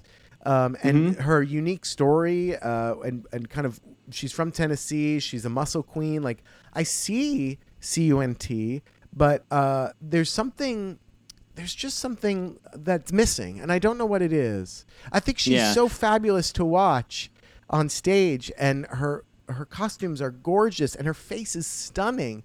What is it that we're missing? Yeah. I think it's probably ties back to, for you and I think it's just the way that we fall in love with the queen. You know, the area that we fall in love with the queen, she's held back, you know? I see what you mean. Yes. And in the talking heads and that whole thing. I also think that there is a part of me that is projecting my own shit onto Cameron, where it's just like, no, I'm used to not liking you or used to being scared around you. I'm used to interacting with you like I interacted with that British guy at Narc Bar. It's kind of like, oh, okay, I'm hearing what you say about Eureka. I'm actually going to back away a little bit, you know? Right. It's almost like I see someone that's gorgeous and you know, masculine looking and like passing and, you know, all of that and disciplined. And I'm just like, I just kind of cower, or I immediately put on like, well, what else? You know? Right. Well, and it's funny because I had a lot of the same experience. It's so unfair. Honestly, by the end of the season, like, I don't even see, like, I've stopped seeing, oh, it's the hot guy, Cameron. Right. Like, I'm seeing the sensitive, quiet, introvert, shy. I'm seeing kind of the energy of Cameron now. I want to give Cameron a hug now, whereas in the beginning of the season, I wanted to, like, take a picture of Cameron. You know? Right. In a sort of reverse leapfrog position. Yeah, totally. Right. I think those boys are playing leapfrog, aren't they? I have boys on my bowl, too. I have boys, I do too. The birdcage. One of them's like, no boys in mine. I don't have any boys no, in I my don't bowl. have I think it's the sun, Yeah. Anyway, so I'm sorry, we're on Cameron. I guess the last thing I was just going to say, and this kind of wraps up probably a lot of what we've just been saying about Cameron, is that, like, if Aquaria is kind of summer camp as fuck, I think that Cameron is being high school as fuck. It's more advanced, but it's still produced, you know? Okay, I get it. I mean, I still think that there's a school as fuck of Laganja in high school. That's a whole like other level of school as fuck. This is just in terms of like production. I think that like Cameron's doing like maybe even like a bachelor's degree level of self-production. You know, there's a lot I'm not of faulting walls. her. I think Cameron has a lot of walls, and to be on, you know, national, international television on a huge stage like that, it is about self-preservation, and she knows that if she says something shitty or if she falters once, she will not only have she thinks others will tear her the fuck down, but she doesn't know if she can bring herself back up after that. Right. Yeah, you know, it's funny. I was just thinking, like, it's one thing. Sorry to interrupt you. It's one thing if Cameron falters versus then Dane faltering. Oh, that would be that would be the most confronting thing, is for Dane to falter. And like in some ways, though, that's kind of like when Asia kind of says about how like gifts come cloaked as darkness later. That sometimes is very necessary. And I'm not saying I want dark things to happen to Cameron, but like that's when I've learned the most is the dark cloaked lessons, you know? Oh, totally.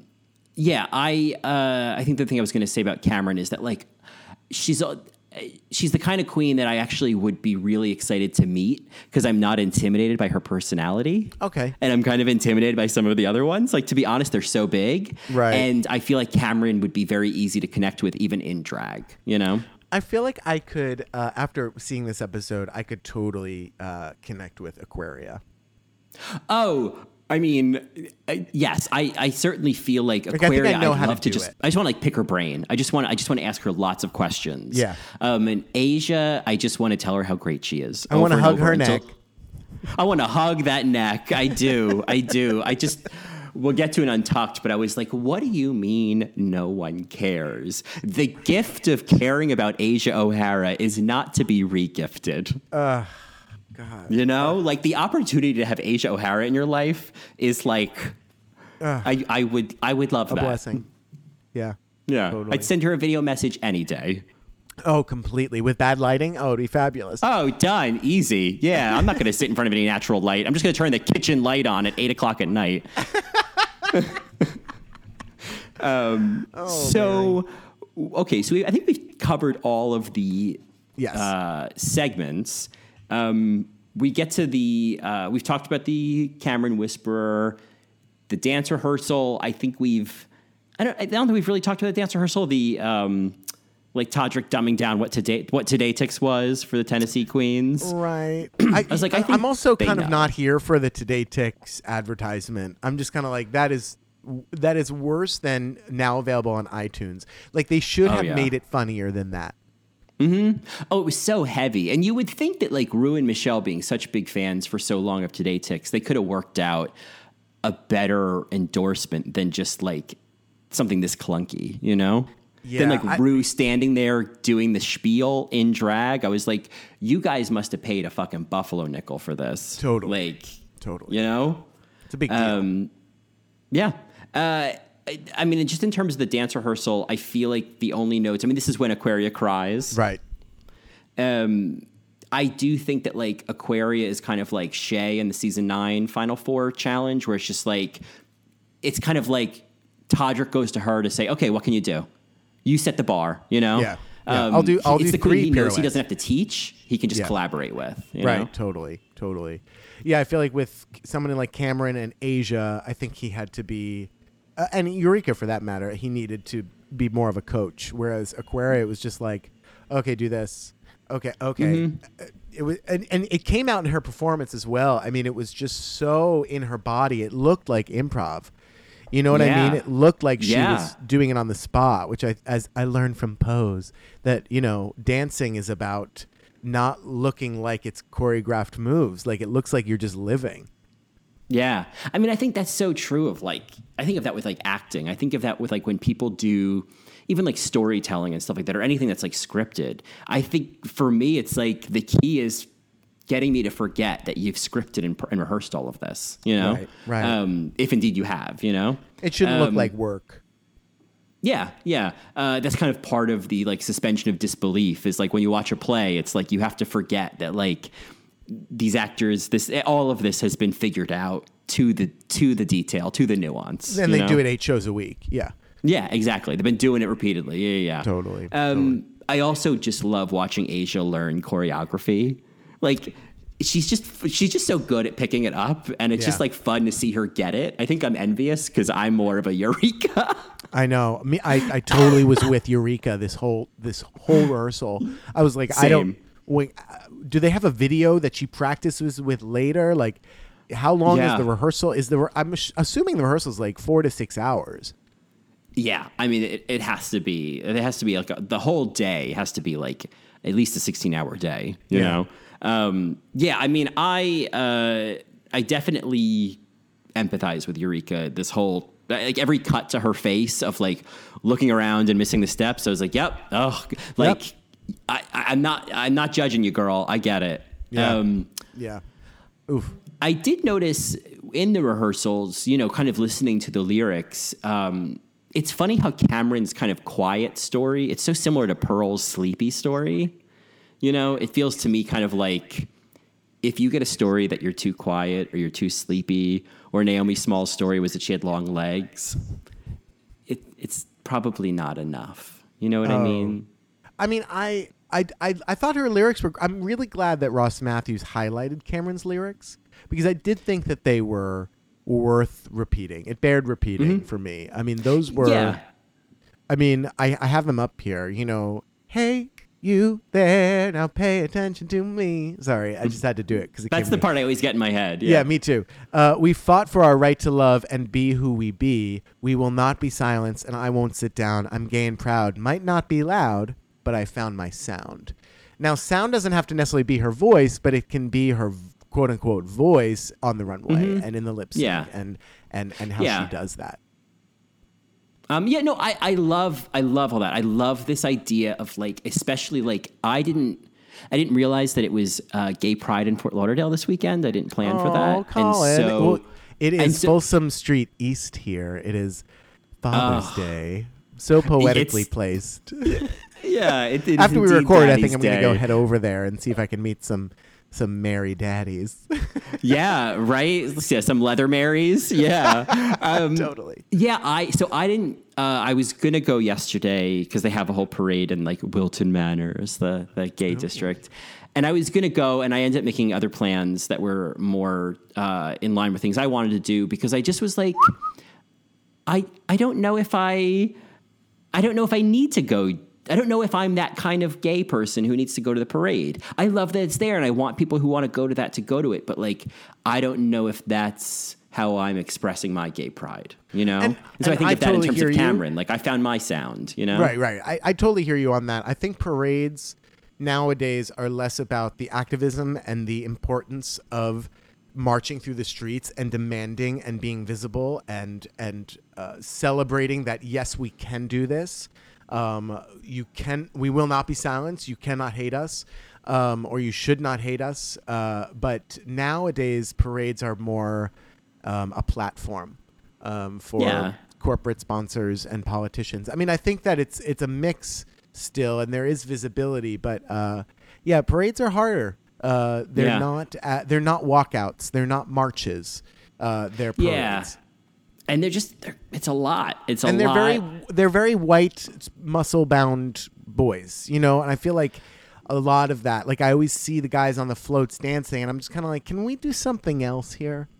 Yeah. Please? It's funny. I see that a lot on the floats, but I see I did not know.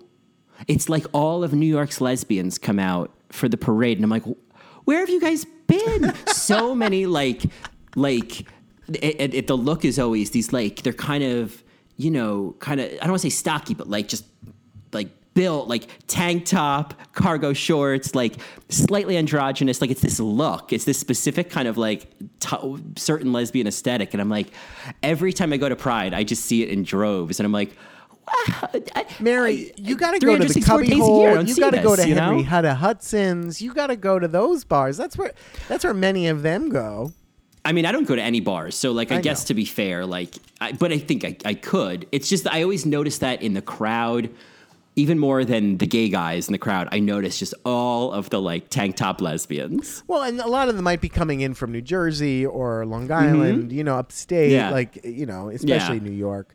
I'm sad that you didn't go to the parade in Fort Lauderdale. I think going to a parade in another city is always a cool experience, because you see how they do it, and you see that community, or you see those straight people, allies that come out to support it. I don't know. I think that's always interesting to me. Yeah, no, I had every intention of going. I have no regrets, but it was fine. I was going to go, and I was going to make a whole thing of it and film it and whatnot. But then I was like, whose vacation is this anyway? Sure. So I hear you. That's what I did. Pride's next week for us. I get it. Yeah, exactly. We should talk about the runway. We talked about the challenge. The challenge is not filmed, quote unquote, live. There's definitely cuts and starts. I think to assure that all the girls did well. I mean, I could see when something was about to not look perfect and they cut away. to another time that they filmed Yes. it or another angle.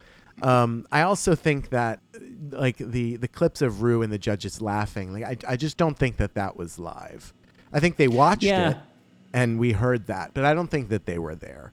It's like when we see them watching like the Red for Filth commercial and you hear Rue's laugh throughout it. It's like, it's this effect they do. It's like a laugh track, you know? Yes. Yeah, totally. To kind of like let you know, oh, this is funny. Oh, this is good. Yeah. Right. She's liking it. So, yeah, I mean, so we're going to talk about the runway. I guess, I'm just looking at my notes for the actual challenge. Yeah, I we think can we've talk about covered the everything. challenge. Yeah. I mean, I think that I love that, like, Asia O'Hara was kind of doing an homage to Monet's sponge dress, you know, with that green and yellow bathing suit. You know, I just want to say about Asia, for me, she was the weakest of these four in this challenge. But I will say the bar went crazy when she did that like slide. She did the front leg slide and one was bent and then she like went down to her butt. Like the bar went crazy for that. Yeah. They definitely cut away. What you said before, they cut away at certain moments. That happened with Asia a few times. Oh, where they totally. cut away when there was a mistake. Aquaria, there wasn't one unclean moment. And I swear to God, at this bar, it was too loud to really even hear anything because we were all going crazy for what we were seeing. Yeah. Oh, it was, I mean, her choreography was like... The split. Oh, my God. Yeah. Oh, my God. It was so much more complex than everybody else's, and it was impeccable. And I just loved where that part in the song that, like, something that, like, I know I'm carrying, but I'm an Aquarian. Like, I don't know what she was saying, but, like, just the fact that she went there, I was like, she, like, changed up the song. I just, like... I love Aquaria because, like, I just don't know what she's going to do next, and I'm just so excited to see what it's going to be, you know? Yeah, totally. I hope she doesn't get co-opted by just basic managers. You know, I hope she finds a team that's really just as creative as she is. Yeah, because she has been a self-producer in a good way, and she knows her aesthetic obviously the best. It'd be interesting to see. It'd be interesting to see how she communicates that to other people. You know what I mean? In a way that helps them then produce it, you know? Totally. Eureka, I just think that a big girl in that bodysuit is amazing. I mean, she looked amazing. She sounded good. She danced pretty well. She was also like kind of third place in this challenge for me, just based on like where I think her mind was. I think her mind was very much on the choreography.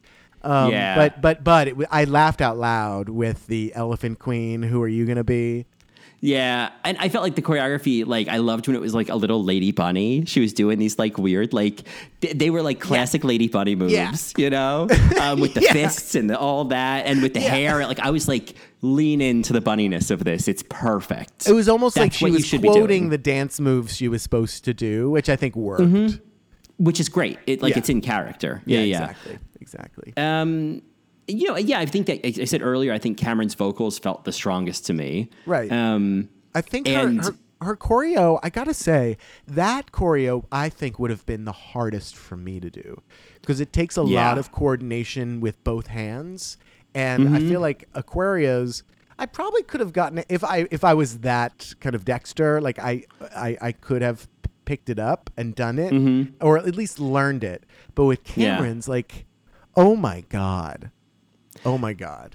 That was very, it was very nuanced, I think is the word. And she did it great. And I mean, she nailed it. I think that's the thing with Cameron that's always exciting is like, she's like Aquaria where there's the surprise factor of, I did not expect you to get it. And you totally got it. Right. And to the credit of Todrick as a teacher and as a choreographer, he made these dances work well for each of them. And it looked great. Definitely. The whole thing, I think, was choreographed really well. And granted, I don't know that much about dance, but like, it was very, very entertaining, especially Aquaria. She was just so good. I know. Yeah, it was. Yeah, just. Yeah, she was the clear winner if there's a winner of this challenge. Yes. I do love. I mean, once we get group choreography to a drumline breakdown. Oh, totally. Totally. It was step. It was so good.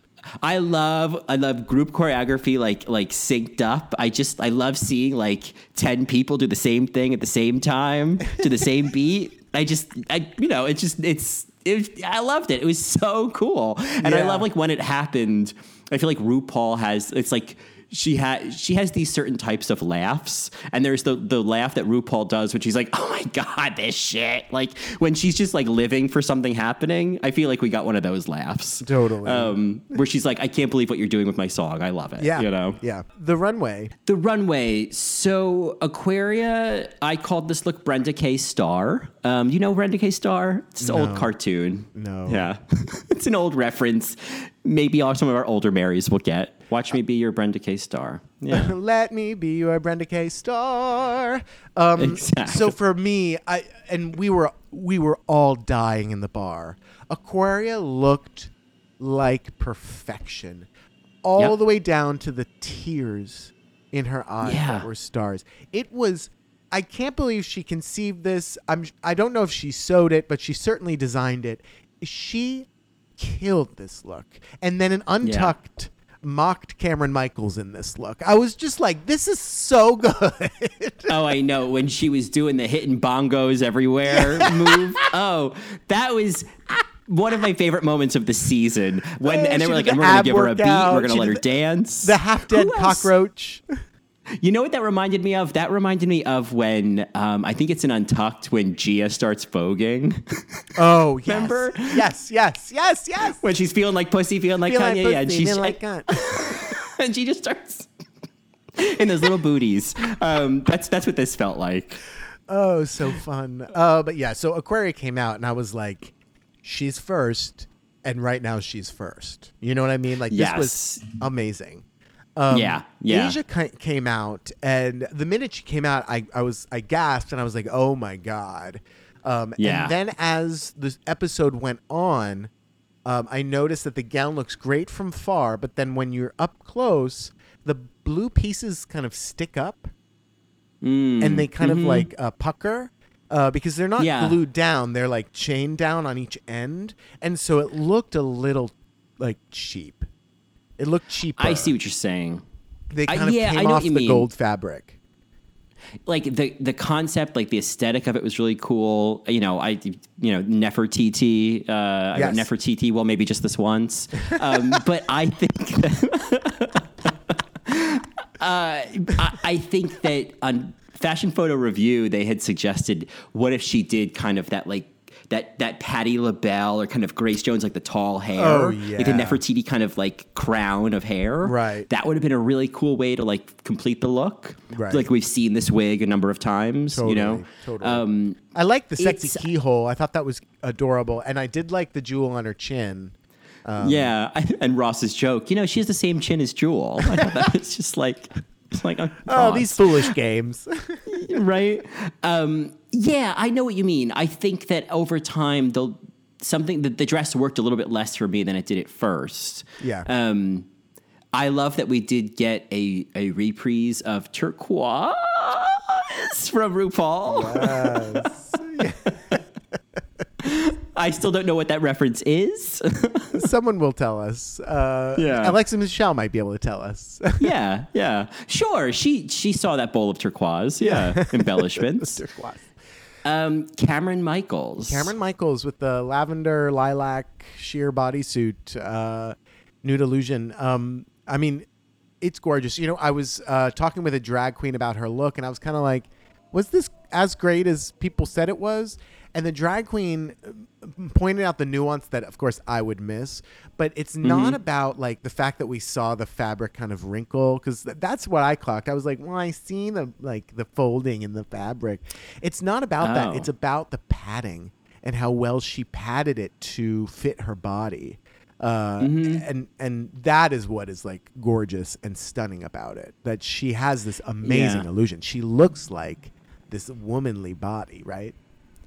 I guess we do forget about how complete the illusion is. That you don't have any indication that she's covered in tattoos, that she's got a bigger, muscly, manly body. Yeah, like she really does she turns her body into a sort of pheromone body, and you forget that she's a pit crew member. Yeah. Totally. Yeah. I mean, the note I took, AB crystals, I could not believe it, because my feelings on Valentina's AB crystals. Oh, you hate because she said she had AB stones on her dress, and I was like, AB. AB crystals. Crystals. It's fine. It's fine. You're more of like a AB see you later crystals. crystals, Her AB crystals. AB see you later. Crystal. It's crystal. It's AB crystals. You don't know shit. Anyway, Eureka O'Hara. This I feel like there are people that love it. There are people that hate it. But before we talk about the look, I have to ask you, did she say Thomas Edison discovered the light bulb, or did she say Albert Einstein discovered the light bulb? Because I heard Einstein, and then when it was like uploaded to the internet and I watched it again, it was Thomas Edison. I think she said Edison. I don't have a memory of it being anything other than Edison. We were all clocking that she said Einstein at the bar, though. So is this like another Mandela effect? Like, yes, I'm this is going a crazy. Mandela effect. Marys, please chime in if you also heard Einstein. Do-wah or do-la is really what we're asking here. I have to say, I am on the team that loved this look. I mean, her wig, okay, it was a Hairspray on Broadway wig, but I loved that dress. That dress to me is so amazing. I'm going to read what it said on the back of her dress. It said, "A cry of joy or satisfaction when one finds or discovers something." And for me, that is amazing. That is queer kids. That's Eureka's story. That's being yourself. That's being free. That's being beautiful. That's loving yourself. That's Eureka's brand. And she came out the last week with the light bulbs, and it's like, yes, I have discovered I am joy and satisfaction. I am the cry of joy when I have found something and when I have discovered myself. And to me, that is like an amazingly conceived dress. So you would say this dress had a pronounced effect then? I'm spelling it out for you, Mary. Yeah, right. I mean, phonetically. She just defined the competition today. Yeah. Are you reading me? Is that a read? None of these queens are a synonym to her. Can you read, honey? I don't know. Oh, man. Get out the Thesaurus Rex, Mary. What's that? Get out the Thesaurus Rex, Mary. Get out the thesaurus. I was like, I'm trying to think of a thesaurus joke over here. Yeah. Thesaurus. I didn't know they were even watching. Sorry. In Fort Lauderdale, I'm sure you're very thesaurus, Mary. Oh, absolutely. The dictionary is open. Define gaping hole. Yeah, right? Yeah. You want to use it in a sentence? Origins, the guy down the hall, Anyway, let's get to the critiques. Okay. I don't have much on the critiques, except that they were basically celebrating them all, pushing these 4 stories, pushing these 4 queens into the finale. Because it's crazy. It's like, it's okay because everyone knew that it was going to be the finale, the final 4, I think everybody knew, but they just had to close up these stories. There was not one negative thing that they said. And there wasn't any. And it opens up this door for me. Sorry, it opens up this door for me. I think we're on a lag, Mary. It opens up this door for me of like they could say positive things every week about these queens. Yeah, certainly. I mean, I think they probably do, right? They probably have some positive things, some negative things, and depending on how that queen does that week is the critiques that we see. Yeah. They probably did say negative things about these queens, but what's the point of showing that if there's going to be a top 4? Right. Right. I should have mentioned this earlier. I do feel like Eureka kind of looked like Elizabeth Taylor in the Flintstones. Her like makeup and wig. Okay. Yes, I'm seeing it. Yeah. The face up. Yes, and maybe the white. I get the white. Yeah, I get the white. Yeah. But yeah, definitely like the neck up, the kind of like, I'm picturing, for some reason, maybe I'm picturing something else, but I'm seeing Elizabeth Taylor in the Flintstones. So she'll just have to run with it. Gotcha. And I guess, Yabba dabba you know, do, and I Mary. think, yabba dabba do better work. Anyway. Yabba dabba doo-wah. Yeah. My brain is a little fried on vacation mode. So right, Mary. the puns are a little Floridian. I just want to say that I appreciate that Aquaria is really bucking the stereotype of millennials, like who aren't hearing it. I like that, especially when Michelle can be so quick to say like, oh, you're too young to get that. I like that she could give credit of like, you know, you are not that cliche. You prove that millennials can take feedback. Right.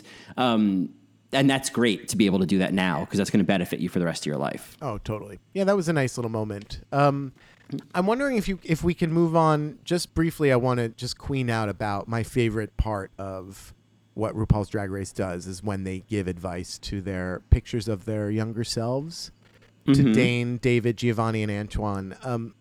You know, there are people that might kind of like hate on this or roll their eyes, but I think we all really just need to celebrate these individuals and celebrate that these moments are put on TV because that's huge. I mean, like, what a wonderful gift. I mean, it's so easy to kind of like get a little uncomfortable, but like, don't look away. Don't try to pick apart these stories because these are their experiences. These are their lives. And the show is put them on TV.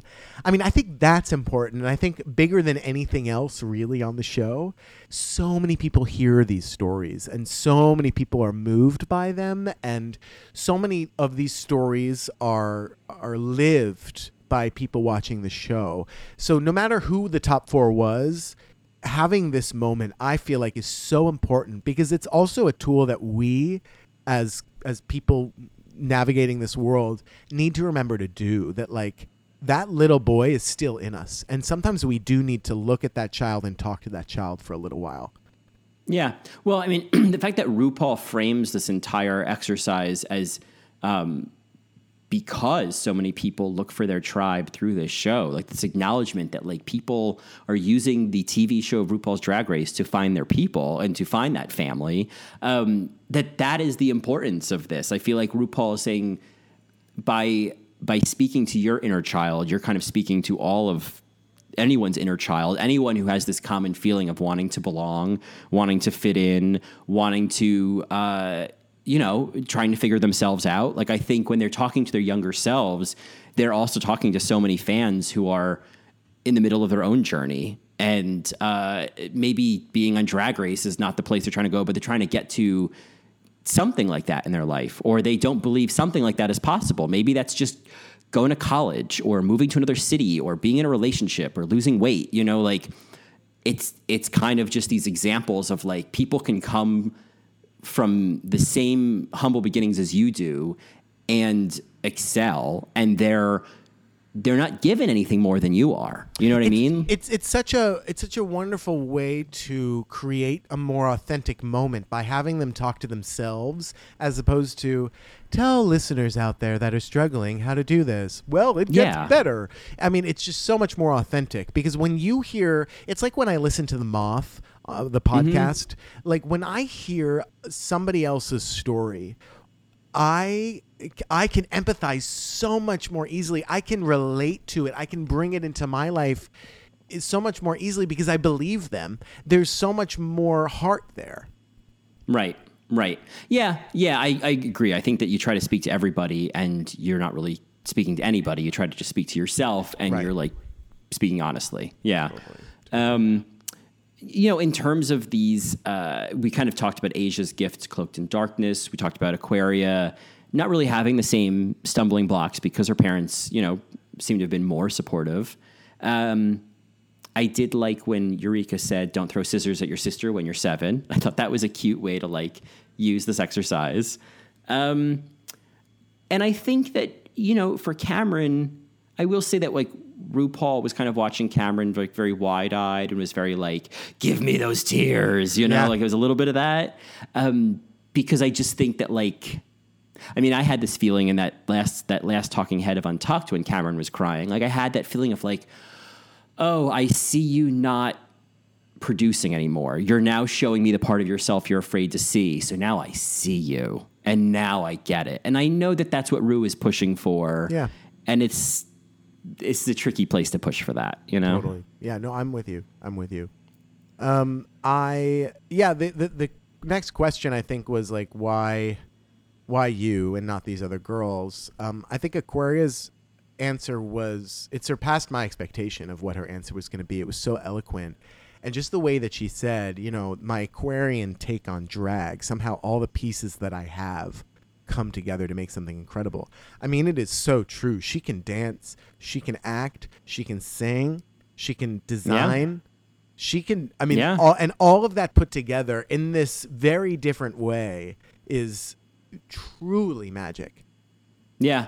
I mean, I think that's really what it comes down to. I think people who are saying like, oh, it's just like, I don't know, another Violet Chachki. It's like, no, this is like totally different. Like one is doing, like they're doing totally different things. This is like saying Aquaria and Cracker are the same queen. They're totally different. Yeah, I agree. Just because there's a similar look, you know, it's like they're young. Monet and Bob look similar, but they're totally different queens, you know? Totally. I think that, Aquaria, there's something that's part of, again, why Aquaria is such a star is that she's multifaceted, and she takes combinations of her talents and her intellect and puts them together in exciting and new ways.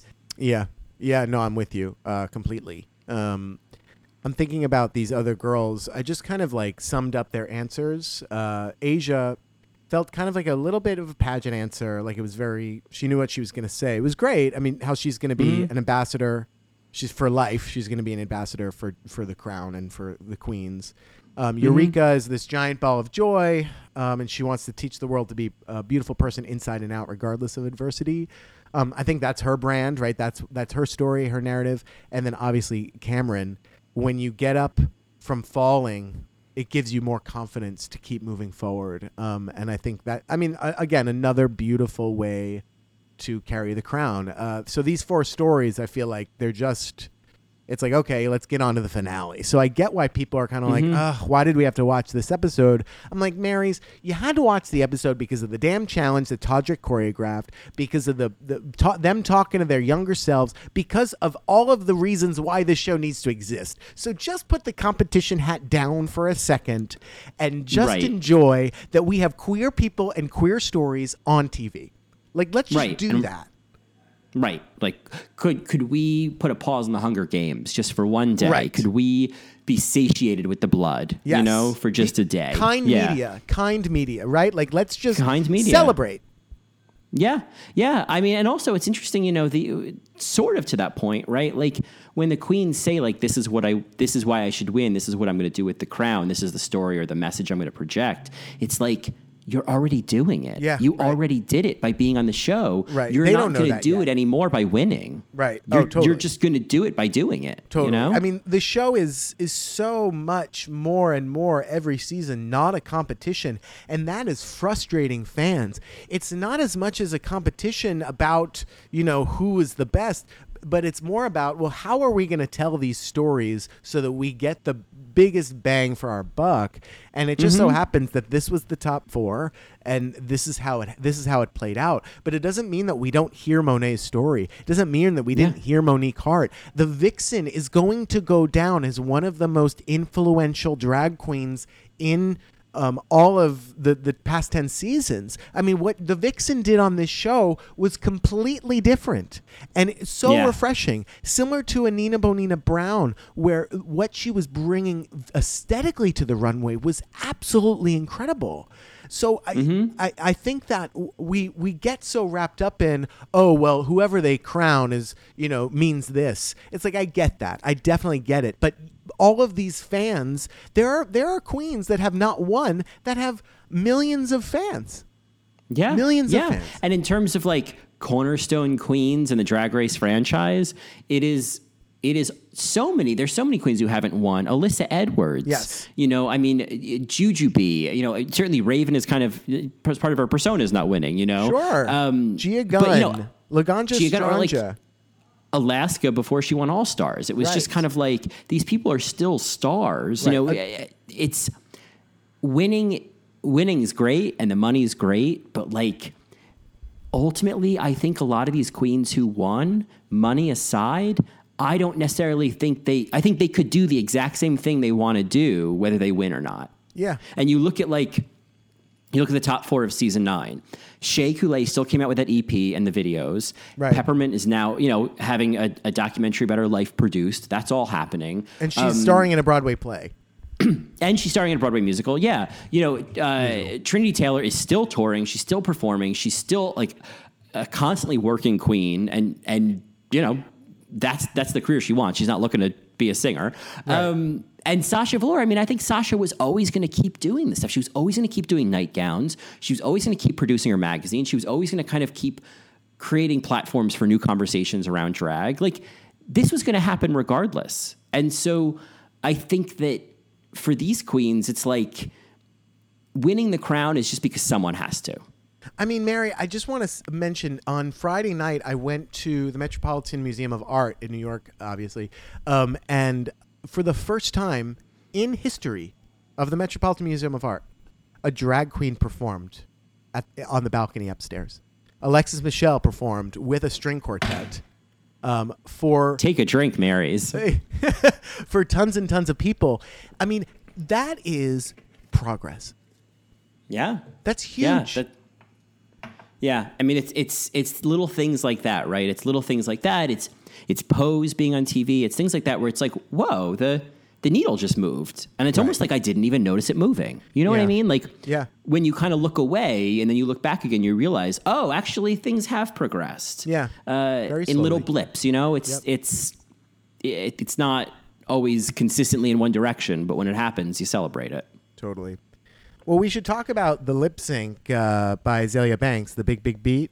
Oh, yeah. No, I was so happy. I'm so glad that she gave them the rights. It sounded so much like Call Me Mother. They must have been really confused about which lyrics to lip sync. Before we get into the Big Big Beat, I do want to this quote I've been thinking about often since hearing it, is I like that RuPaul says, "This competition forces you to really die 1,000 deaths, and if you really have what it takes, you are reborn into something bigger and badder and better."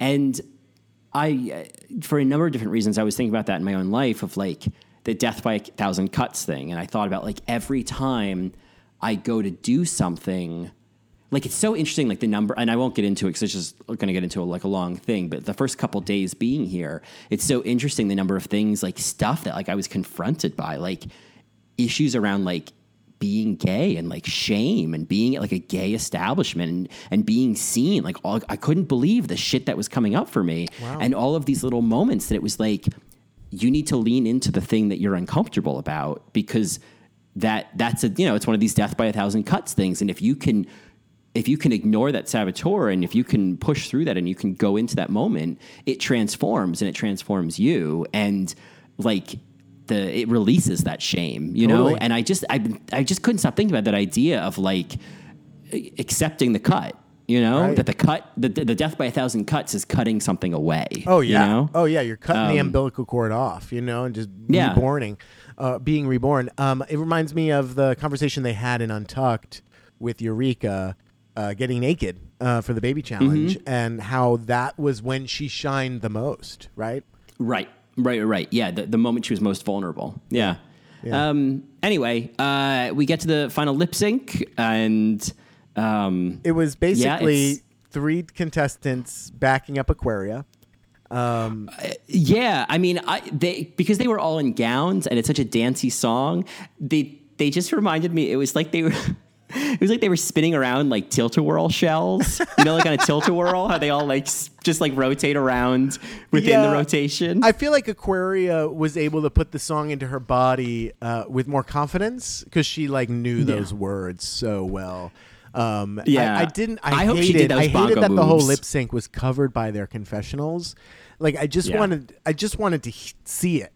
I wanted more. They always do that. They always layered on with this talking head, essentially telling us everything we just watched the entire season. You know what I mean? Right. I feel like this is actually a great song for a lip sync because there's a lot going on, but like it would have been better if it was a lip sync that mattered and if they weren't stuck in gowns that you can't perform in, which is not their fault. It's just it's just the truth of the matter. I got you. I got you.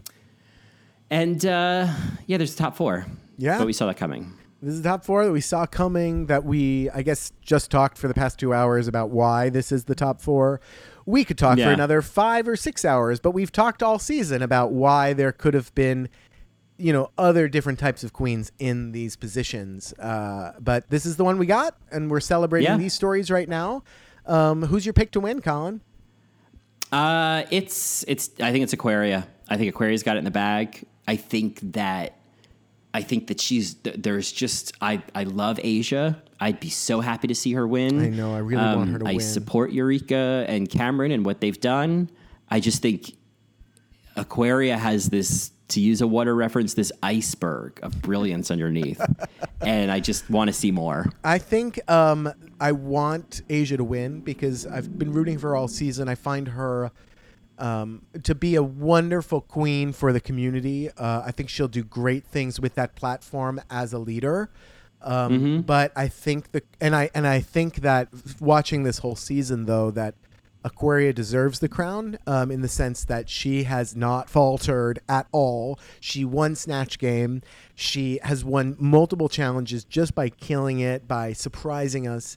But I think the crown is going to go to Eureka, Colin. I think that Eureka is going to win it because of her platform and what she's representing for queer people and what it means to be beautiful. That dress, to me, the idea of discovering something amazing. I mean, there is something so magical about that idea for me. She didn't get eliminated in that double save. She's been on 2 seasons. It's about time for a big girl to carry the crown. If it is as arbitrary as we say often, the top 4 is, it's like, okay, we'll give it to Eureka because Aquaria is going to kill it, and it gives her the chance to be on All Stars. Sure. Yeah, right. I mean, I guess if Eureka doesn't win, then I guess, she's going to be like a Shangela. She'll just show up for All Stars. I think, it's kind of like last season, I totally understand that people were really disappointed, especially for Shea winning 4 challenges, blah, blah, blah. Everything we've talked about. The fact that we're doing that same dynamic again, last year it benefited me because the queen I wanted to win won. Right. And I feel like Aquaria might get shut out because even though she did well all season, it's about what she does in the finale. So we have to see what she does in the finale. I've avoided the deep spoilers about the finale. I started reading a couple of them and found out some tea, but I'm going to save the rest because I don't want to necessarily know everything. But I think that, anything could happen in the finale, as we learned last year. And I think they might do that to us again. Yeah. I read, because we got some tea from different people. I read some of the tea. I didn't read maybe some of the more detailed tea. I know we've talked about sharing it. I think that you and I'm just going to say, I'd rather not. Yeah. I don't want to be someone undermining the finale by spilling the tea to a large group of people. It's fine to kind of talk about it quietly, but we're a larger platform than like just your friends. Yeah. There's a RuPaul's Drag Race spoiler subreddit. You can go Google it if you want to read all the finale tea, but like, we love you, Marys, but we're not going to spill it. Yeah. Sometimes it's nice to know, and we get the choice. Luckily, with our Marys, they'll send it in an email, and we can either open it or not. I think that's good. We have the choice. Oh yeah, I have no problem with it being shared. I think we had talked about maybe kind of doing a special kind of episode, right? And I just kind of realized, well, aren't we just kind of? Yeah, we shouldn't put that out there. We're doing what the show doesn't want them to do. Yeah, right. I think we should. And it's like be good Judies. And I think if World of Wonder was kind of looking for people doing that, we would be a kind of obvious target. Right. You know what I mean? Right, totally. If we had an episode saying finale spoilers. Yeah. Totally. No, we're done. I don't think they'd be into that. We're done. So are you good, Colin? Anything to add before we wrap up this episode? We have all these Untucked things. I know we're almost at 2 hours, and we're not doing a nuance this week because I'm on vacation. Do you want to quickly name 3 highlights from Untucked? Just hot takes, boom, boom, boom. Yeah. The idea when Asia watched her video, she said a beautiful phrase that the video that David shifts my existence. That the Yeah. fact that he took time to make a video for her, it shifts my existence. I think that's so beautiful. I loved the love between Asia and Aquaria affecting each other. I thought that was a beautiful moment captured, and so important to see.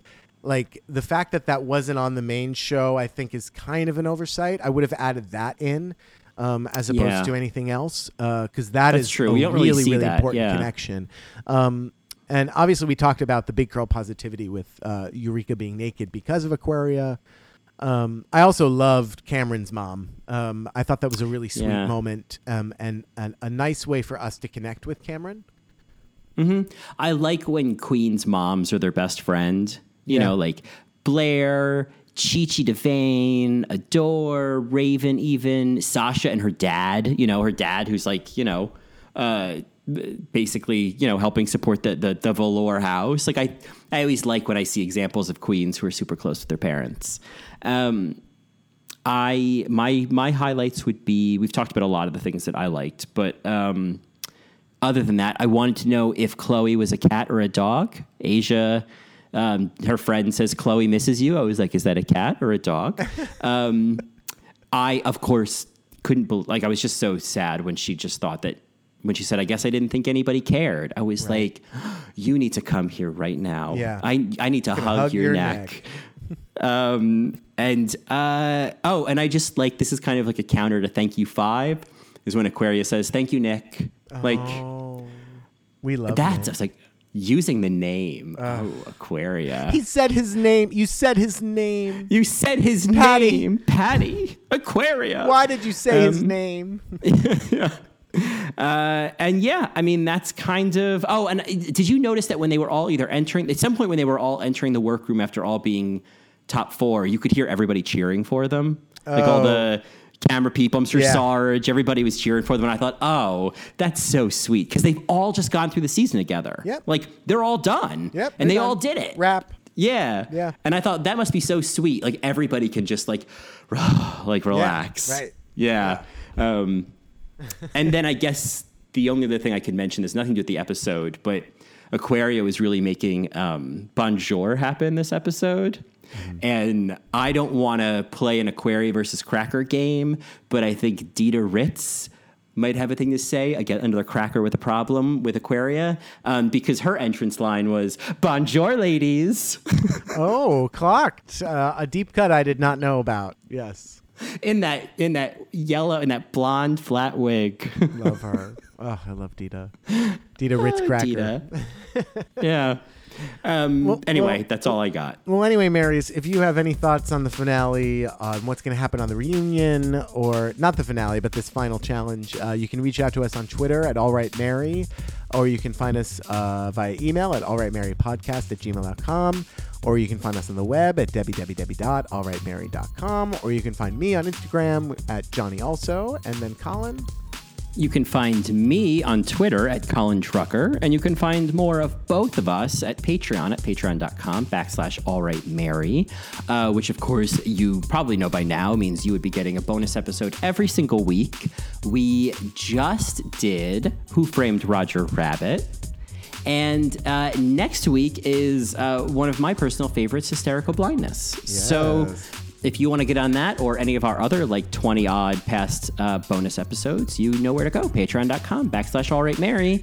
And while you're doing all that, you go over to iTunes and you leave a 5-star rating and you leave a positive review, because why be negative? Why take it straight to negativity? There you go, Mary. All right, Mary. What's our last chance lip sync this week, Mary? This has been your anthem for the past couple weeks. Oh, yeah. Well, I hate, because now I have to try to say her name. So there's this like trans rapper. I think it's Key Dash, Quay Dash, K Dash, Q Dash, QUAY. Mary's, I'm saying all of them so nobody can clock me. I think it's Q, but maybe it's Key. I always thought it was Key, because when I lived in Australia, Key, because I used to think it was Quay. They keys. So I thought they were Right, Quays. no. It's probably Key Dash, yeah.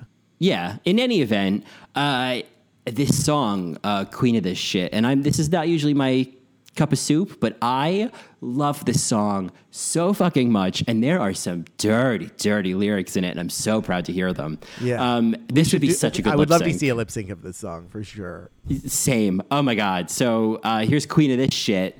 And we'll see you later next week, actually. All right. Happy reunion, Marys. Bitch, I'm on top now. Where your funds at? Click, click, pad, where your guns at? Show ya really how to do it, bitch. Bump that. I'm the queen of the shit, bitch. Fuck that. Bitch, I'm on top now. Where your funds at? Click, click, pad, where your guns at? Show ya really how to do it, bitch. Bump that. I'm the queen of the shit, bitch. Fuck that. BX boy to the grave. Grew up in the slums, now I'm here for the rage. Pretty black girl, but you never turn the page. I'm a fucking beast, better keep me.